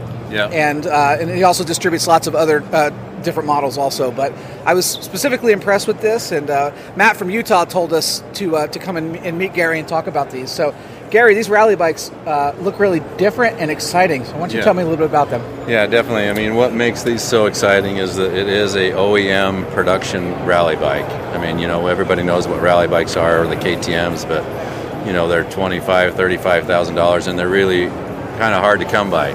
So this is a production version that is similar, to those same rally type concepts with the low slung seat or the low slung tanks and the weight center of gravity really low. This is the standard model. It's available for $89.99 is the retail on it. And then there is a full race model that has the road book and the carbon tower and things like that is $14,000. And you said there's a low version also, right? Yeah, so the standard model comes in 2 seat heights. You've got the just under 37 or 38 inches, and then you've got another one that's just under 36 inches, so about 2 inches lower. That's great. Some of the things that talk to me about sort of the access points to be able to work on these. Yeah, so the thing that's real cool, I mean, all of the whole front end all pops off real easy with the clips. Just a twist and turn, you can pop off and have access to all of the whole front end. Real easy to get to the radiators, pull your tanks, anything like that as far as service goes. And then the access for your fuel filters, all just no tools, pop the seat, all removable. Yeah, that's easily really accessible. Everything's in the right spot and tidy as far as wiring and that goes. So it's really made for access on when you're on the track or out in the middle of nowhere. Yeah. To be able to work on this. So, one of the great validators of this is that you just raced in the Paris-Dakar, or the Dakar Rally now. Yeah. So tell us about that. How did that go, and how did Kobe do? Yeah. So I mean, the factory, they're definitely ambitious, and they did a great job. I mean, they had 3 riders. They're all Chinese riders, and they did awesome. They all finished 3 for 3 in Dakar, and congratulations. Yeah, that's really awesome. Sun Ye, he was the fastest guy. He finished 48th, and he had just as many of the big brands in front of him as he had behind him, and so he was competing and doing very well, and they all finished. That's the big important part. That's huge. That's huge. Now, talk to me about sort of importing. You said that right now they're not street legal. Right. So what's the plan for that? Yeah, so the initial 75 to 150 bikes are going to be imported as off-road use, which means they're not technically California street legal or anything that way. But we do have bikes at the labs now for California CARB, and those are being tested. And we're anticipating to have full certification by the fall of 2023 and have them available at that time. If somebody was interested in learning more, where could they learn more about these? Right now there's gpxmoto.com is where they're listed on the websites right now. There will be a Cove Moto USA website up shortly. So give me like the 2 main reasons that you would say somebody needs this bike if they're a rally racer or a rally rider or an off-road rider. Well, I mean, it gives you the opportunity to get into it at a really affordable and economical price, and it really opens a lot of doors. We just had a racer from Dakar, Mohart, on our show who told us how expensive it was to get a bike into Dakar. This is making it more affordable. Yeah, definitely. It's definitely the race part of it. It makes it affordable. But the other part of it is there's a lot of guys who are just adventure guys, and they want to go out and they want to ride and they want to have the Dakar bikes are designed as the ultimate travel vehicle for off-road use because of the way they're designed with the low weight. And this gives you an opportunity to have that same performance in a lightweight adventure bike. So that's kind of, to me, what the big advantage is in this is really a lightweight adventure bike, And the motors are built by whom? Zongshen is the engine manufacturer. Which is... one of the largest engine manufacturers in the world. This engine has been around for about 6 years in a single cam version. Kobe is the owner of the factory. He's an engine designer, engineer, and he basically took the single cam version of the Zongshen engine and put some performance to it with more performance oriented piston and it's dual cam or still single cam? Twin cam now, so it's definitely got a lot more upper rev than what the single cam version had. Great. Horsepower numbers? They rated at 52 on the standard models and 54 on the race model. Great. I have a question. So you got 3 bikes through Dakar, but I'm wondering if there were any things learned and improvements going to be made from that. Yeah, so on the race model, I don't know if you've seen on some of the videos of Dakar, on the race model, like a lot of Dakar bikes, it's a carbon fiber tower, and sometimes those can be problematic, and they had one that cracked. And so they've actually since then reinforced that. So Dakar is awesome for them learning for sure. And so they've reinforced that and put some strength into the carbon fiber tower on the race model. So the headline is you basically can get a rally bike for less than almost 15,000, right? 16,000. Yeah, full race bike. Full race bike. The bikes in Dakar, the 3 race bikes in Dakar are 100% stock engines. Wow.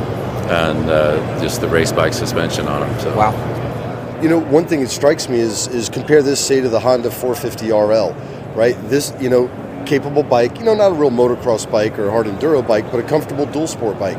This kind of takes it for not much more money to something that is much more comfortable, much more wind protection, plenty of power, and something you could do. I feel like you could do a couple hundred miles. Well, you have to just to get to start the Dakar. You got to ride a couple hundred miles sometimes, but it looks like a much more comfortable bike, much more versatile in that sense. So it's a really appealing kind of thing for like maybe us older guys a little bit more into the adventure-y stuff, but want the lightweight and the power. Yeah, I mean, there's obviously you can build some really nice Dakar bikes, but it's a lot of work to build a really nice Dakar bike. Yeah. And this is only 320, right? You said 320 pounds, that's my DRZ weight. Yeah, it's not heavy, and it looks like it's set up. You can make some additions, like it might be set for a steering damper. You can pop in there, that kind of stuff. So you can still do some upgrades if you want. But yeah, the handlebar height looks great and very versatile and comfortable. I got a question. So are all of the components from China? Well, they have, as the engine manufacturer, they'll source bearings and things like that from Japan for the engine. What about suspension? Suspension is from China. It's it's similar as far as component level to what you'd find in other brands and things like that, but it is a Chinese manufacturer. Brakes are Chinese also? The brakes are Nissan on this. These are the pre-production models. The production models will be Brembo. These are Nissan on this model. And how are you finding dealing with the stigma of it being Chinese? You have a lot to overcome. Are you finding you're improving that, or do you still have a long way to go? Well, I mean, I started working with Chinese factories about 20 years ago. It was the first time I went to China, and so the stigma of dealing with China factories is nothing new to us. And the thing that's so refreshing in working with these guys is we're working with a factory that has amazing passion to win. I mean, they have a plan, they want to win, and they're competing. And so they know and they figure out and they see what needs to be improved and what's better, But it's a very unique, one of a kind production model, and people that know what it is and what it takes to have a bike like this, they really get it. But I get why people have the stigmas, but yeah, it's just a step by step, and we'll just keep on pushing. And Dakar definitely helps. When you got 3 for 3 in Dakar, it definitely helps. So you just read my mind. I said when you can have 3 bikes start and 3 bikes finish the Dakar, you're doing something right. Production bikes too. Yeah. So, and since you said you've been working with the Chinese factories for 20 years, do you think this is the year that the Chinese bikes are going to break through and beat that reputation? Yeah, I mean, there's a lot of political thing that goes back and forth with people on that, but a great bike is a great bike no matter where it's from. And if you get on the bike and you ride it and you see what it is, I mean, that's the key with this, is we've got to get guys on the bikes for them to know what it really is. So. And I'm going to ask you one more question. You haven't been prepared for this, so maybe you don't know the answer, but if somebody with your experience, how does somebody tell the difference between a good quality Chinese bike and a crappy quality Chinese bike? Because there's a lot of them out there. Yeah. What do they look for?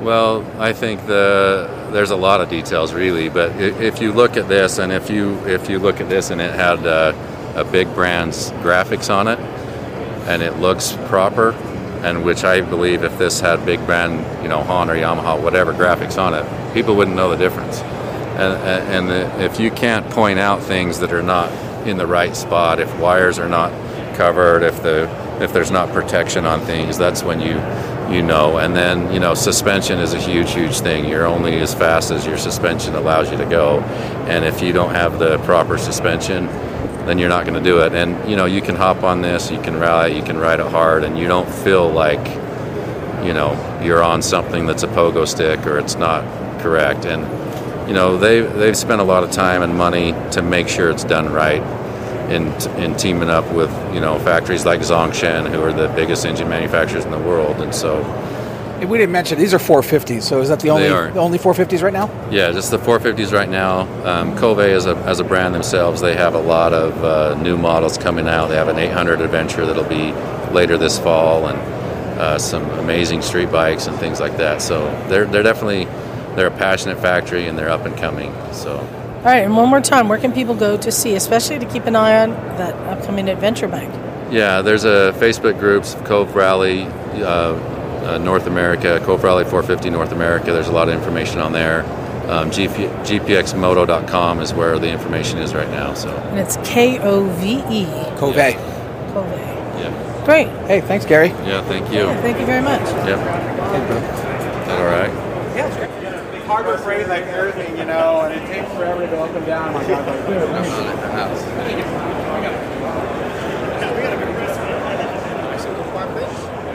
That's all the same. Okay, so continuing on our one-on-one interviews here at the AM Expo in Las Vegas, Nevada, I wanted to talk to at least a representative of one of the major manufacturers here. Last year, of course, we did Suzuki, and we missed Triumph even though they were here last year. So I'm going to rectify that for 2023, and I am with Adam, and Adam is actually the person to talk to because you are marketing director? Yeah, hey Emma, that is correct. I have the, let's say, honor of being the marketing director for Triumph Motorcycles America. So been in that role for about 3.5 years. Even moved to Atlanta to do it, and loving every minute of it. That's fantastic. And, you know, I should point out, Adam is very, very young. He looks about 12 to me, Oh, but fantastic. everyone does. But young, full of life, full of new ideas. I turned 40 about a month ago. Congratulations. I know. So, Triumph is I always find the current Triumphs, the ones that we're dealing with now, are a very, very interesting company because you have a 120-year history to rely on, but it's a very, very young, dynamic company. And the products you put out, very vibrant, very modern. I want to talk, well, you know what I want to talk about, but we're not going to go there right now. I'm going to I'll draw you in. But you've got this range of limited edition bikes. We're looking at them right now, and behind me is a poster of a bunch more that you don't have here. Yeah, so what we're standing in front of now, literally standing in front of, is a Thruxton RS. But new for calendar year 2023, we've launched a range of 10 different Chrome Edition motorcycles. So most of them are from our modern classic family, but we also did a Chrome Edition for each of our Rocket 3 motorcycles.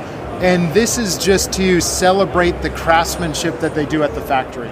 So a year ago, sorry to cut you off. No, I was going to say, and I mean, having worked on a lot of these bikes, really since 1995-96, the rebirth, I am always so tickled about how well made they actually are. They're a very high quality product, and this really celebrates this. So tell me about the range in particular, but in particular this glorious Thruxton. Yeah, so the Thruxton is your quintessential cafe racer. Yes. And then with that, out of the entire Chrome range, it's the only one where the entire tank is Chrome. As you'll see, we have one to the right and to the left. We have a Scrambler 1200 to your right, and we have a Speed Twin 900 to your left. And they have different bits of chroming in them, but a bit more paint on them as well. But with the Thruxton, we did the all-chrome tank, and we felt that one being the quintessential cafe racer really deserved to be the hero of this collection. And one of the things unique to this collection is just the amount of time that goes into each tank. It's over 5 hours a piece. I can believe that because, of course, chroming really is a reflection, if you'll excuse the pun, of everything that's going on underneath. So you need perfect preparation. The minutest dent, the minutest ripple will be amplified 100 times by the chrome. These things are just flawless. Yeah. I gotta tell you, Adam, I'm looking at the poster. To me, the jewel of the crown is that glorious Rocket 3 with the red front on the tank. That is absolutely drop-dead gorgeous. I think everybody has their favorite. I mean, they're all... Which one lies? I like the Bonneville. Oh, with the pale blue, just yeah. Classic. That one, is that that's the T120, yep. And then so there is one thing, you'd have to be astute to notice it, but the 900cc bikes have less chrome, and then all the 1200s have more chrome. Okay, so it's a real, it's a tie-in, and I think it's a very, very smart thing to do because, as we explained at the beginning of the interview, it's really tying into the culture of these bikes. And if we go back to the Speed Twins of the 30s, they all had chrome tanks. Right. So it's a real tie-in to that. What are your thoughts on the show? It's a lot bigger than last year, isn't it? It's a lot bigger than last year. So it is sold out, which is amazing. I've had a number of conversations with the organizers from Motorcycle Industry Council, and they've said, they keep working with the fire marshal to get a little bit more capacity approved, and every time they do, they sell out that extra booth space in record time, and so they have a big wait list already for next year from everybody that couldn't get in this year.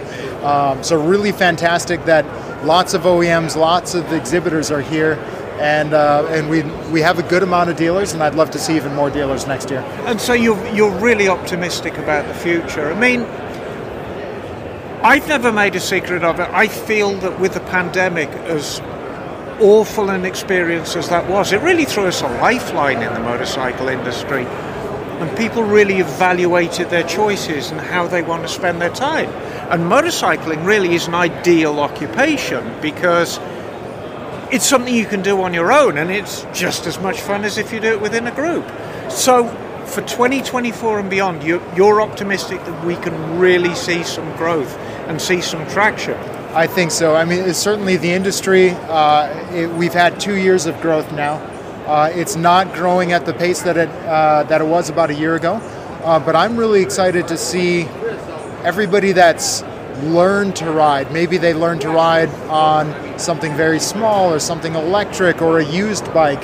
I'm really curious to see, are they going to graduate into bigger bikes or brand new bikes for the first time? And that's where that's the potential of the past 2 years, right? So we have this pool of new people to the industry, and now we have to see where they go from there. So how do you see Triumph fitting into this? Do you see it as a niche brand, an aspirational brand?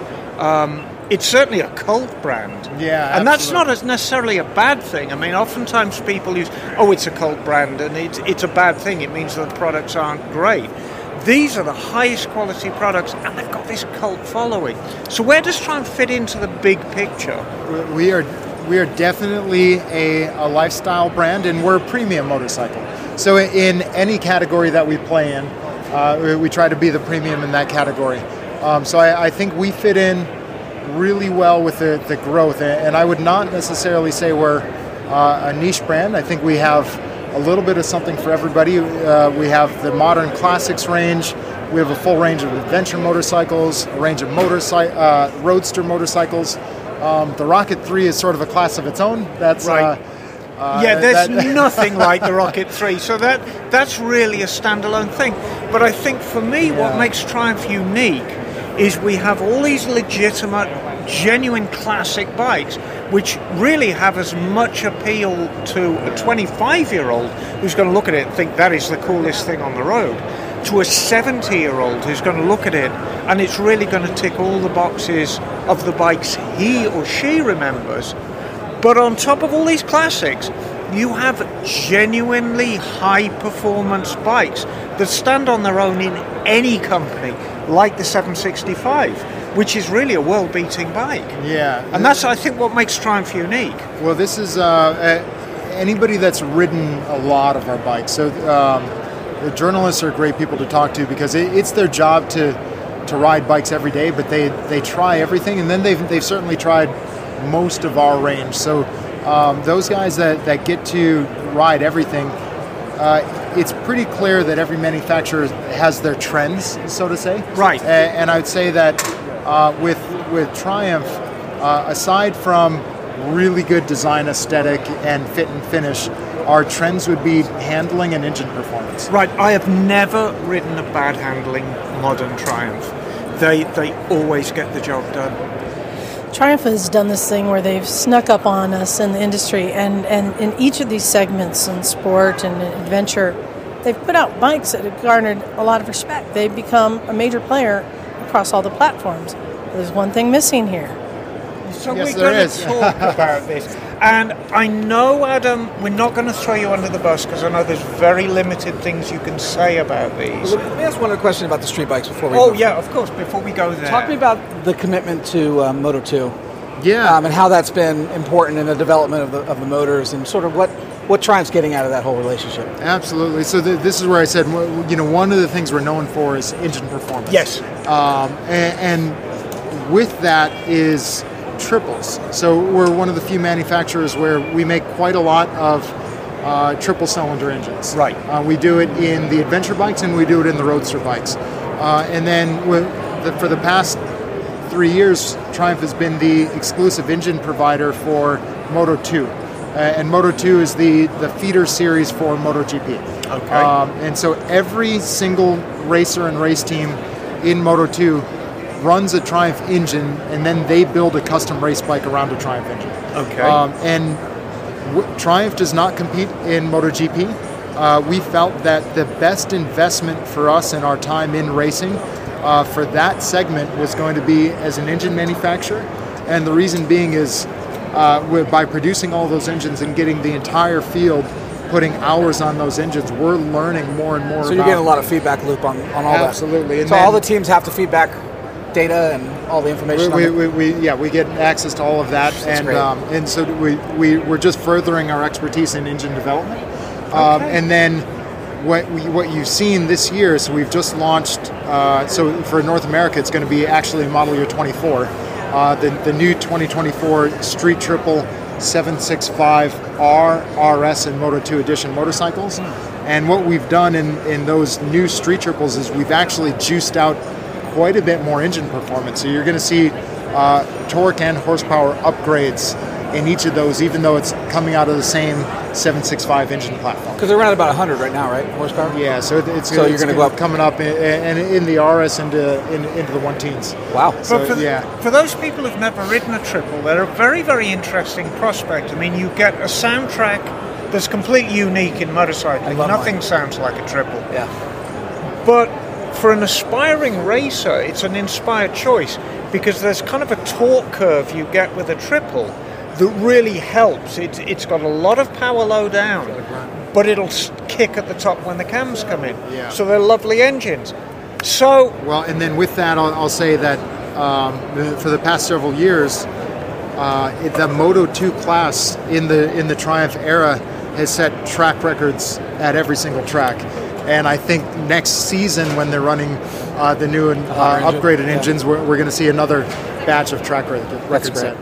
So we've got to go there, and I know, Adam, you're very limited in what you can say about these, but there's a lot of excitement brewing about Triumph dirt bikes. I'd have to say you're the first person at the AIM Expo to ask me about this. Are you kidding me? No, I find that very hard I swallowed that one really good. So, do you have a tentative release date when at least we can see what they're going to be like? So I cannot commit to a release date. What I'll double down on some information that we shared already, which is that Triumph will be racing in 2024. Right on. So we're going to be racing the 250 class in Supercross in America, and as well as MXGP in Europe. That's exciting. And we have announced our teams. So we're working with a phenomenal, and when I say teams, I don't mean athletes. Right. I mean team principal, team managers. So, on the North American side, phenomenal team that we've assembled. A lot of these individuals, have come together with the help of Ricky Carmichael. So some people aren't really sure on how Ricky fits into the picture, but so he's not.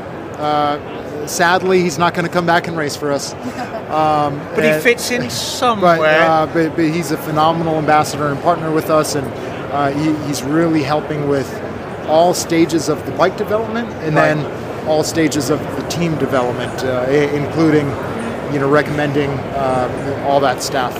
Are you able to confirm for us that the ultimate goal here is to provide content that people will be able to buy? Or no, absolutely, yeah. So we have committed. Right. We're coming out with a range of dirt bikes, right?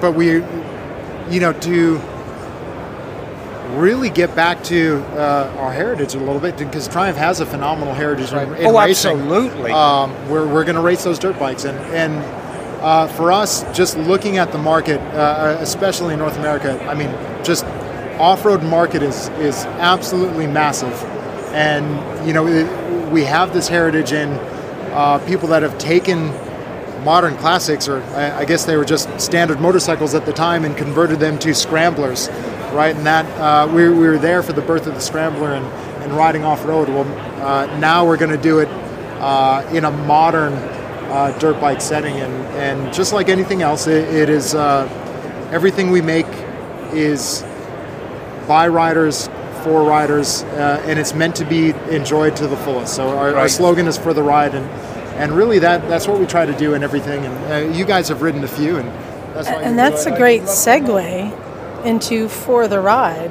the podcast. So that's your podcast, isn't it? I am the host of a podcast called For the Ride. I never thought I'd see myself doing that. The short story of this is there was a time where one of my staff members just had this golden voice and a really good gift for gab. And I listened to him have a conversation with a musician once. And I was just sort of on the phone, and that musician's manager was on the phone, but those two guys were talking. And we got off that call, and I was like, I feel like I just listened to a podcast. And then the light bulb went off. I'm all right, we're having these cool conversations with cool riders all the time.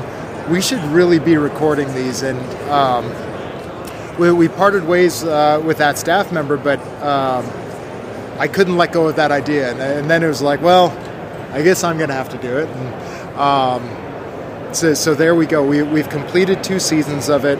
We're going to start recording interviews for season 3, but it's called For the Ride. It's on Spotify. It's on Apple. I am a listener. Oh, but man, thank you so much. That's It's a weird thing where I'm still surprised every time somebody said that they've listened, and it's a neat thing. We've gotten very, from the people that have written in and done comments, it's been very positive, but get used to that. I'm still amazed that anybody tells me they listen to Motorcycles and Misfits, but there we go.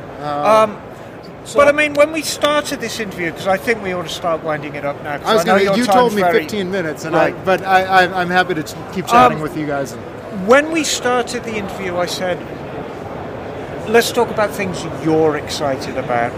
How excited are you for this new range that's coming out, for the 2024 model season, 2024 race season? It's going to be a big deal, isn't it? No, incredibly. So excited about the new dirt stuff, excited to go racing. I mean, look, as a marketer, right? So this is... I came to Triumph because it's just such an incredible brand, and I couldn't ask for a better brand to be a marketer of, from the product and the culture and the lifestyle. But now we're just going to offer that to more and more people. And asking me what I'm excited about, we haven't even touched on this, but we have a range of small bikes coming. What? Oh, no, wait a minute. And this is... you heard it here first. And we have talked publicly about this, although not in detail, but we do have a partnership with Bajaj. Okay. And we're working actively with them to come out with some smaller motorcycles. And street dirt both. And out of... I can't get into detail about what those are going to look like, but I'm incredibly excited about that just because it's yet another audience that we're currently not actively serving, which is the first-time rider audience, and that's a major segment as well. And not to say that anything in our lineup isn't appropriate for a first-time rider. I think it is, but those are going to be a little more attractive to your average first-time rider. And that's exciting. So that's incredibly exciting. Adam, thank you so much for your time. It's been a wonderful interview. I've covered everything I want to talk about. John, you currently own a Triumph. I do. And you are very happy with it. I'm super excited. Yeah. I have a Tiger. What's yours? Oh, Tiger. Yeah, fantastic. Tiger 800. So okay, love it. So I love that. I love that engine. Love the bike. It's been great. It's been fantastic chatting with you guys. So what is your socials? How can people get a hold of you? There you go. Well, all right. So including Triumph. the podcast. Triumph. It's at Triumph America on Instagram. The podcast does not have a dedicated social channel, but again, just Triumph For the Ride. Search it in your Spotify or anything like that. And all the older episodes are archived, and people can everything's listen there. to You them can find them on our website too. We have a database of episodes on our website, but it's just I talk to cool people every once in a while, awesome. like yourselves, and it's fun. Awesome. Thank you so much. Thank you. Thank you, guys.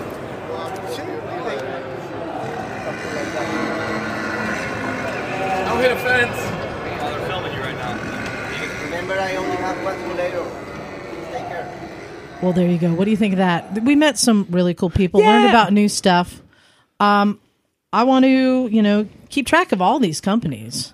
Well, I mean, Triumph we can keep track of. Yeah, I was going to say, Triumph won't be hard. But, that's exciting news from Triumph. We knew the dirt bikes were coming out, and Adams really did have to hold the cards very, very close to his chest over there. Well, and there's also some displacement things happening. Yes. Now that everyone's heard, we can reveal to Douglas what the thing that he slipped is that Triumph is going to be coming out with small displacement bikes for newer riders. But the interesting thing, of course, is working with Bajaj in India rather than with China. So that's going to be a refreshing take. And, I'm no stranger to these Indian-built vehicles. I mean, my dearest friend Mike Beck, my second dearest friend after Jim, of course, has... Oh, you're up there too, Liza. But me and Mike Beck are just best friends. Mike is next level. Mike's next level. And he's got a Royal Enfield, one of the newer Meteor 350. It's meatier than the opposition. And it's every time I look at that bike and lay my hands on it, I'm always tickled how well it's made. It's really quite old-fashioned. And I remember from... only 10 years ago, Enfields the quality was like, bloody hell, that's a bit choppy.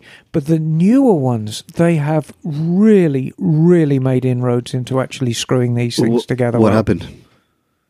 What made that change? I don't know. I think just R&D, and I think they spent a lot of money on research and development, and I think they kicked out all the old guard in management and got younger, new blood, forward thinking, just young ideas. And I tell you what, I'll ride up here one day on the Meteor.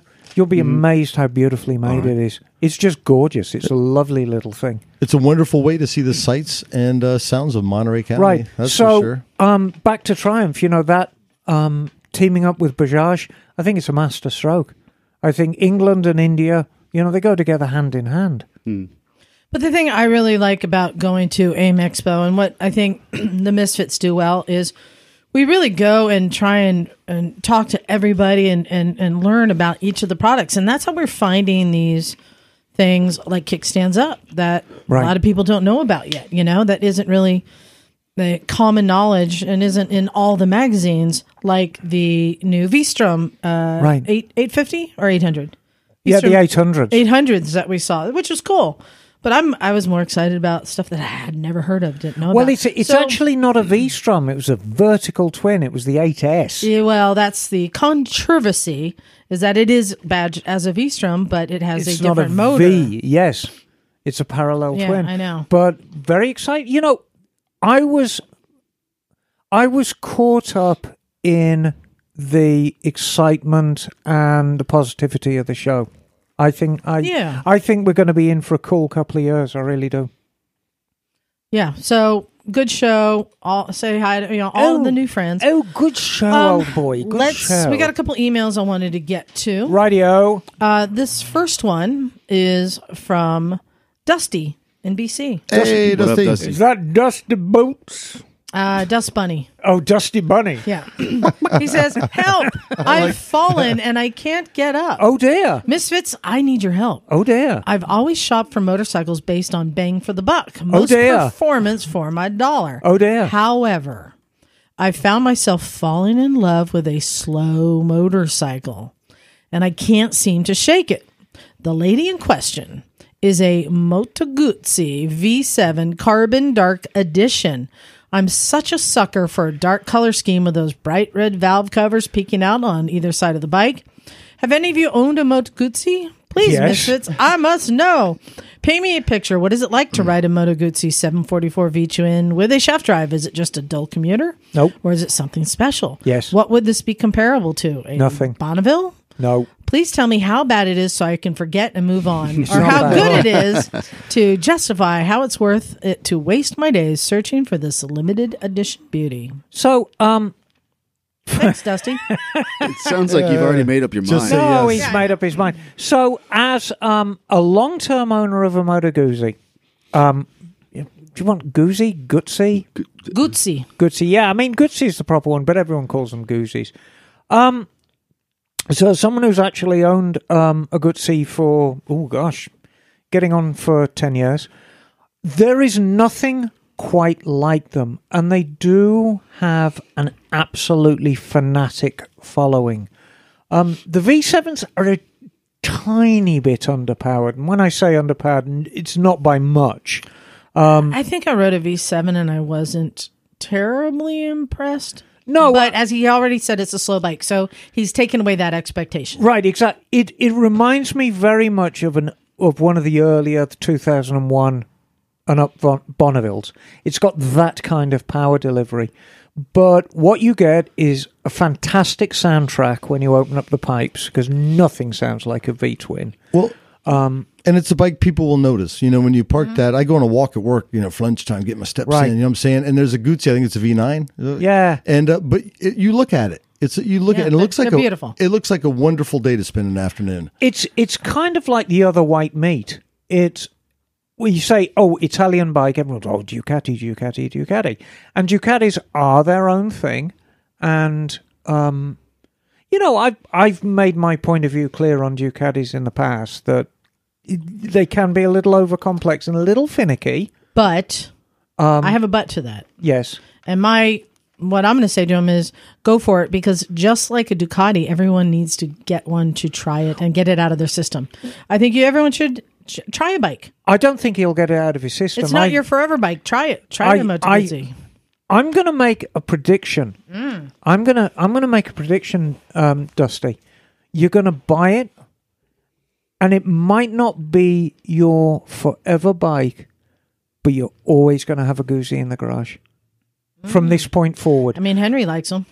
Oh, Henry's worse than me. He's taken the MG pill far harder than I am. It's not a bad bike. Try it. Yeah, really try it. Especially because you've already aligned your expectation. It's a little bit of a brick. And, think outside the box. You might like the Cafe Race bikes. You might like the Stelvio, the adventure bikes. You might like the Norge, which is like, a cop bike almost. Yeah. They do all kinds. They had the, what's the Moto Guzzi adventure bike they had there this weekend? That was the V85. I don't know. Yeah. Yeah, that was great looking. Oh, God, wasn't that good looking? There you go. Do it. Yes, do it. Yeah. All right. You got one, Jim? I do. And this is from David. Hey, David. Let's see. Just listened to the 500th episode and was motivated to drop you a line. I've returned to writing after a 25-year hiatus. Wow. Welcome back. While sampling, we missed you. While sampling various boring podcasts, I was going to make a Cleveland Moto joke, but I had a great time with Phil this weekend, so I won't. Nevertheless, you are allowed to. I stumbled upon the Misfits and fell in love with you all. Miss Emma's history hole, as dark and deep as it may be, I just ad-libbed that, is my favorite. Oh! The dissection of your various crashes, I guess we're referring to Henry. I have changed his nickname to Handsome Henry, by the way, because he is very handsome. Was very sobering and led me back into motorcycling with his eyes wide open. Good. Oh, cool. Liza is my favorite motorcycle celebrity. Hey. Someday I'll show up at the garage for a selfie and to share a drink. Okay, we're into up the butt bike territory. Yeah. Nice. Nice. Okay, yeah, it's almost dry, but okay. My up the butt bike is be prepared to be unimpressed. Okay. I think it'll be stimulating conversation. Is a Casal Yes. K Yes. 276. Oh, yeah, that's a great bike. So I'm curious. looked it up? He makes a comment that it was a Sumo before Sumo was cool. Oh, Yes, right. I agree. And I feel like it was my first bike. No, before you read it any further, I am going to give a brownie bonus point to anybody who can tell me where Casals are made. Were they what? Where they're made. Spain. I was going to say Spain. I just read it and I forgot. I don't know. But I literally. Sounds Portugal. Portugal. Yes, It is Portugal. it's one, I think it might actually be the only indigenous Portuguese manufacturer. And I think they make other things too, of Oh, course, like they all do. Yeah.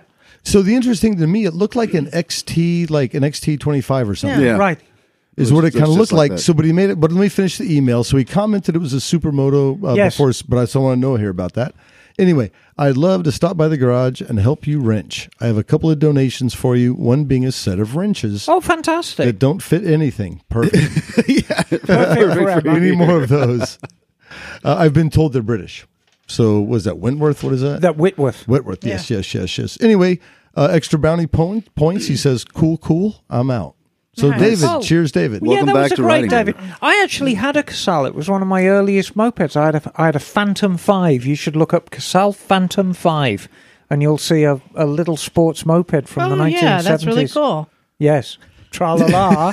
But so what's the sumo part? Well, you But know. it looked like it had a big old That is 21-inch front basically wheel. there was that whole thing in like the 70s of dirt bikes for the street. All right, So gotcha. technically that's for Dual sporty. Dual sport. Anyway, And I want to say great looking bike. do come by the garage just like Tucker did today, and he just put himself to work helping people out, and that is always appreciated. So it was knee deep in the garage too. So, yeah, we had Tucker. And children. Tucker torpedo trousers and Casal the friendly ghost working together. Doug, me, Megan, and Kat were here with the kids. Uh-huh. Megan's Oh, kids. So Elliot wanted my potato chips, so I just started laying them out around the parking lot so I could teach them that it's okay to eat food you off the find in a ground. parking lot. Yeah. And Megan is the cool mom who just lets them do it. So next week it'll be some soda cup around the corner that had been there fermenting. You know, I mean, Elliot is... I don't think I've ever seen Elliot clean. No, the boy is always dirty. Yeah, but he's great. He's so busy. When he grows up, he's on our team. Yes. So I have one from Paddy from New Jersey. Hey, Paddy. Hello, Paddy. Good day, Misfits. It's been a long while, but I always listen every week, and it is the only podcast that goes to the front of the queue as soon as the next one comes out. Tra-la-la! How about that? Last week, you were discussing e-bikes and scooters. I did a contract as an ER nurse in Jersey City, in Jersey. And while gang violence was a huge factor... I'm sorry, gang what? Gang violence. Okay. I thought you said balances. No. I don't know what you said. Gang violence was a huge factor. I'll get fucking violent in a minute, you fucks. While gang violence was a huge factor, easily the number one casualty for 20-something males are those rented electric scooters. Really? And I think, I believe the company is Bird in that area. Yeah. Yep. Now, in my town, Marina, which is a very, very small suburb outside Monterey, Bird have arrived in a big way. Same over the hill. And I know why they're there. It's because of CSUMB. For those who don't know, that is California State University of Monterey Bay.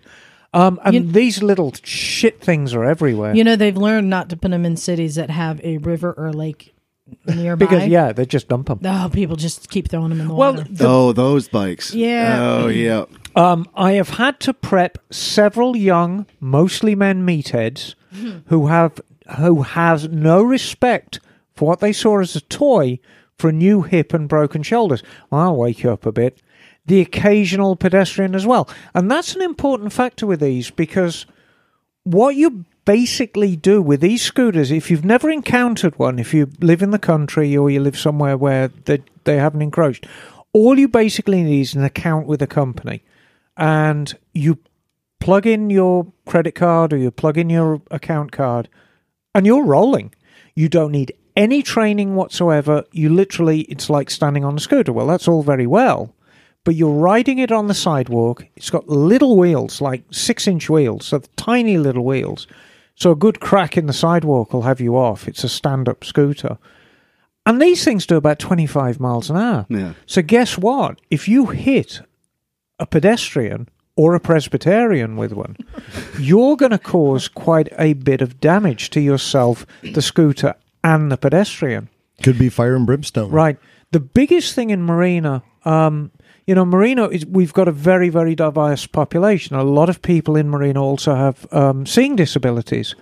And these stupid-ass kids just dump them halfway across the sidewalk. And then you hear of somebody who's trying to navigate the sidewalk either with no sight or partially sighted and falling over the bloody things and doing themselves an injury. So, anyway, I'm going back to the email. Every now and then, someone got the idea that they could ride in traffic and one got tagged by a car. There are no laws or regulations pointing to safe operation for these things. Just my 10 cents. And Madame Emma First of her name, she of the Motor Town. I will miss you at Vintage Motor Days again. You will, darling, but I've got a good excuse, and I will bring a letter from my mum. And I just want to say, hey, Patty, thanks for bringing it up. This was a big point of issue for me this weekend, and I was talking to people about this since there was so many of these electric bikes and scooters there.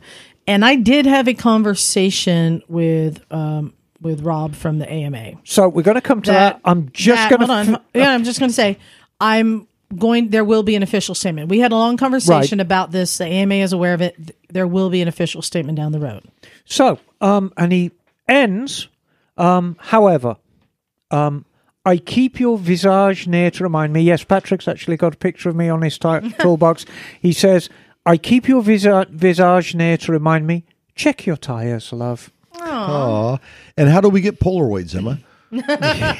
You know what? I actually should do that as should be another Patreon. As a safety thing. I should get little stickers with an Emma face going, check your tires, love.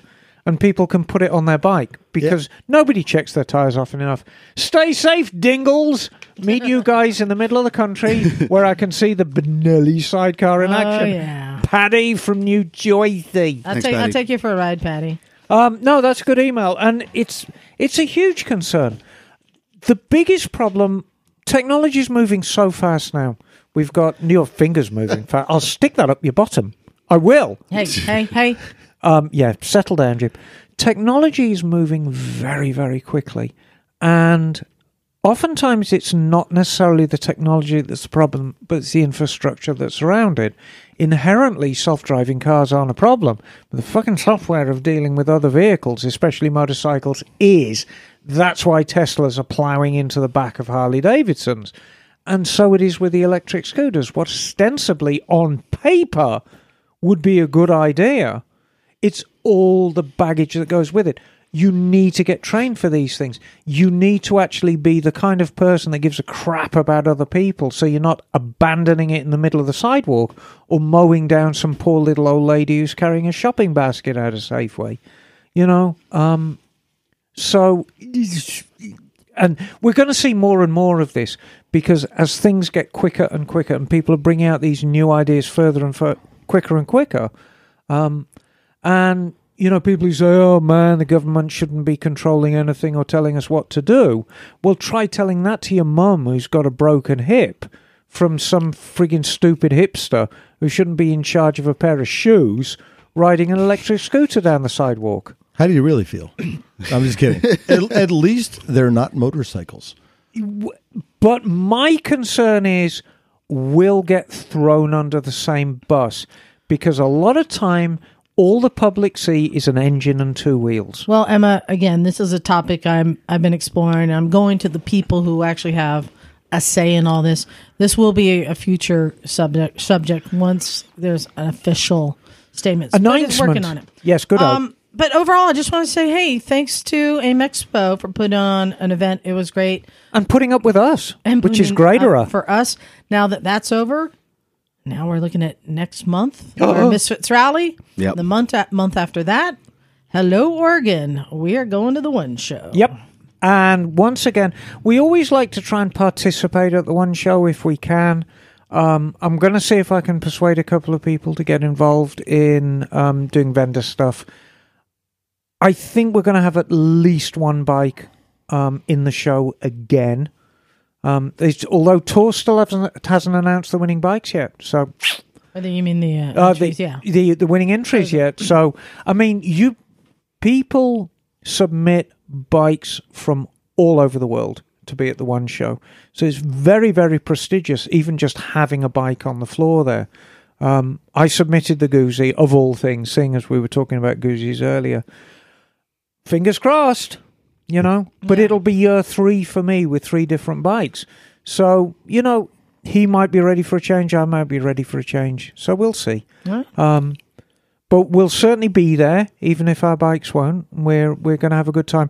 But the Misfits Rally, you should not miss that. Yeah. And if I'm not at the one, I will be motorcycling in the desert. So if anybody wants to hook up in the desert, give me a shout out. I'll definitely be down there March, April, May until it gets too hot. And I will be eating the dessert in some lonely joint. Well, and I wanted to give a big thanks to all the people at AM Expo who came up and said hi to us. It's always fun to run into listeners. So many nice people. Meet new people too. That's probably the favorite part. I still get, even after all these years, I still get a kick out of that. Is somebody coming up to me, and you can hear they're eavesdropping and listening to me, and they'll come up and say, "You're Miss Emma." Say, "Yeah, who are you?" "Oh, my name's John whatever. I listen to the podcast." I think it's best $5 I ever spent. Greatest. I usually think we're about to fight. My hands go up. It makes I'm her feel so good. I know. Hey, also, I wanted to say a big thanks to all of our Patreon subscribers for helping to pay for our trips to these events. It makes us easier for us to go and do all these things that we do. But especially just to all of our listeners hanging in there and sending emails. Keep them coming. You can send them to motorcyclesandmisfits@gmail.com. And before we go, I would like to make an announcement about Emma's Adventures for 2023. So, as you know, I'm actually doing 2 adventures in Europe and 1 further afield, which I'm actually going to announce a little later in the year. But it is in the Far East. It's going to be an epic adventure. However, I'm turning my attention right now to the European trip. So there's 2 trips. I cannot say that clearly enough. There is the Dolomites Training Tour, which is a wonderful tour in itself. It's in Germany, Austria, Italy. Ride the Dolomites. You're riding brilliant bikes. You're going to have an absolutely brilliant time. The second tour, which is the second week in July. Both of these tours can be found on Layard Escapes. This is the Castles and Curves tour. And 1 hour ago, I got, and I know he's so excited about this because he sent me the email as soon as he did. Castles and Curves' final night on the road will be in the Burg Kolmberg. This is a 13th century castle turned into a small hotel. Cool. The rooms are reserved. Where the hell else are you going to be able to stay in a 13th century castle? And we have reserved spaces. There are 2 spots left. Just 2 spots left. Do they have modern plumbing? I believe so. Not just a shithole out the side of the castle. It's a window. Yes, it is a window. It was modern. Well, for I mean, it's as 1392. modern. The plumbing is as modern as it was on the Queen Mary. There's only 2 spots left. Sign up for it. It is less money than you think. It's $1 million experience for like $2,800. You can't go wrong. Link in the show notes, or you can go to Leod Escapes, Leod Escapes.com. That wraps it up. I think let's get out of here. I got some editing to do. But thanks, everyone, for sticking with us. You guys are the bomb. This is Liza. Douglas. Emma, darling. Thank you, Jim, son. And we are out of here. Cool. Cool.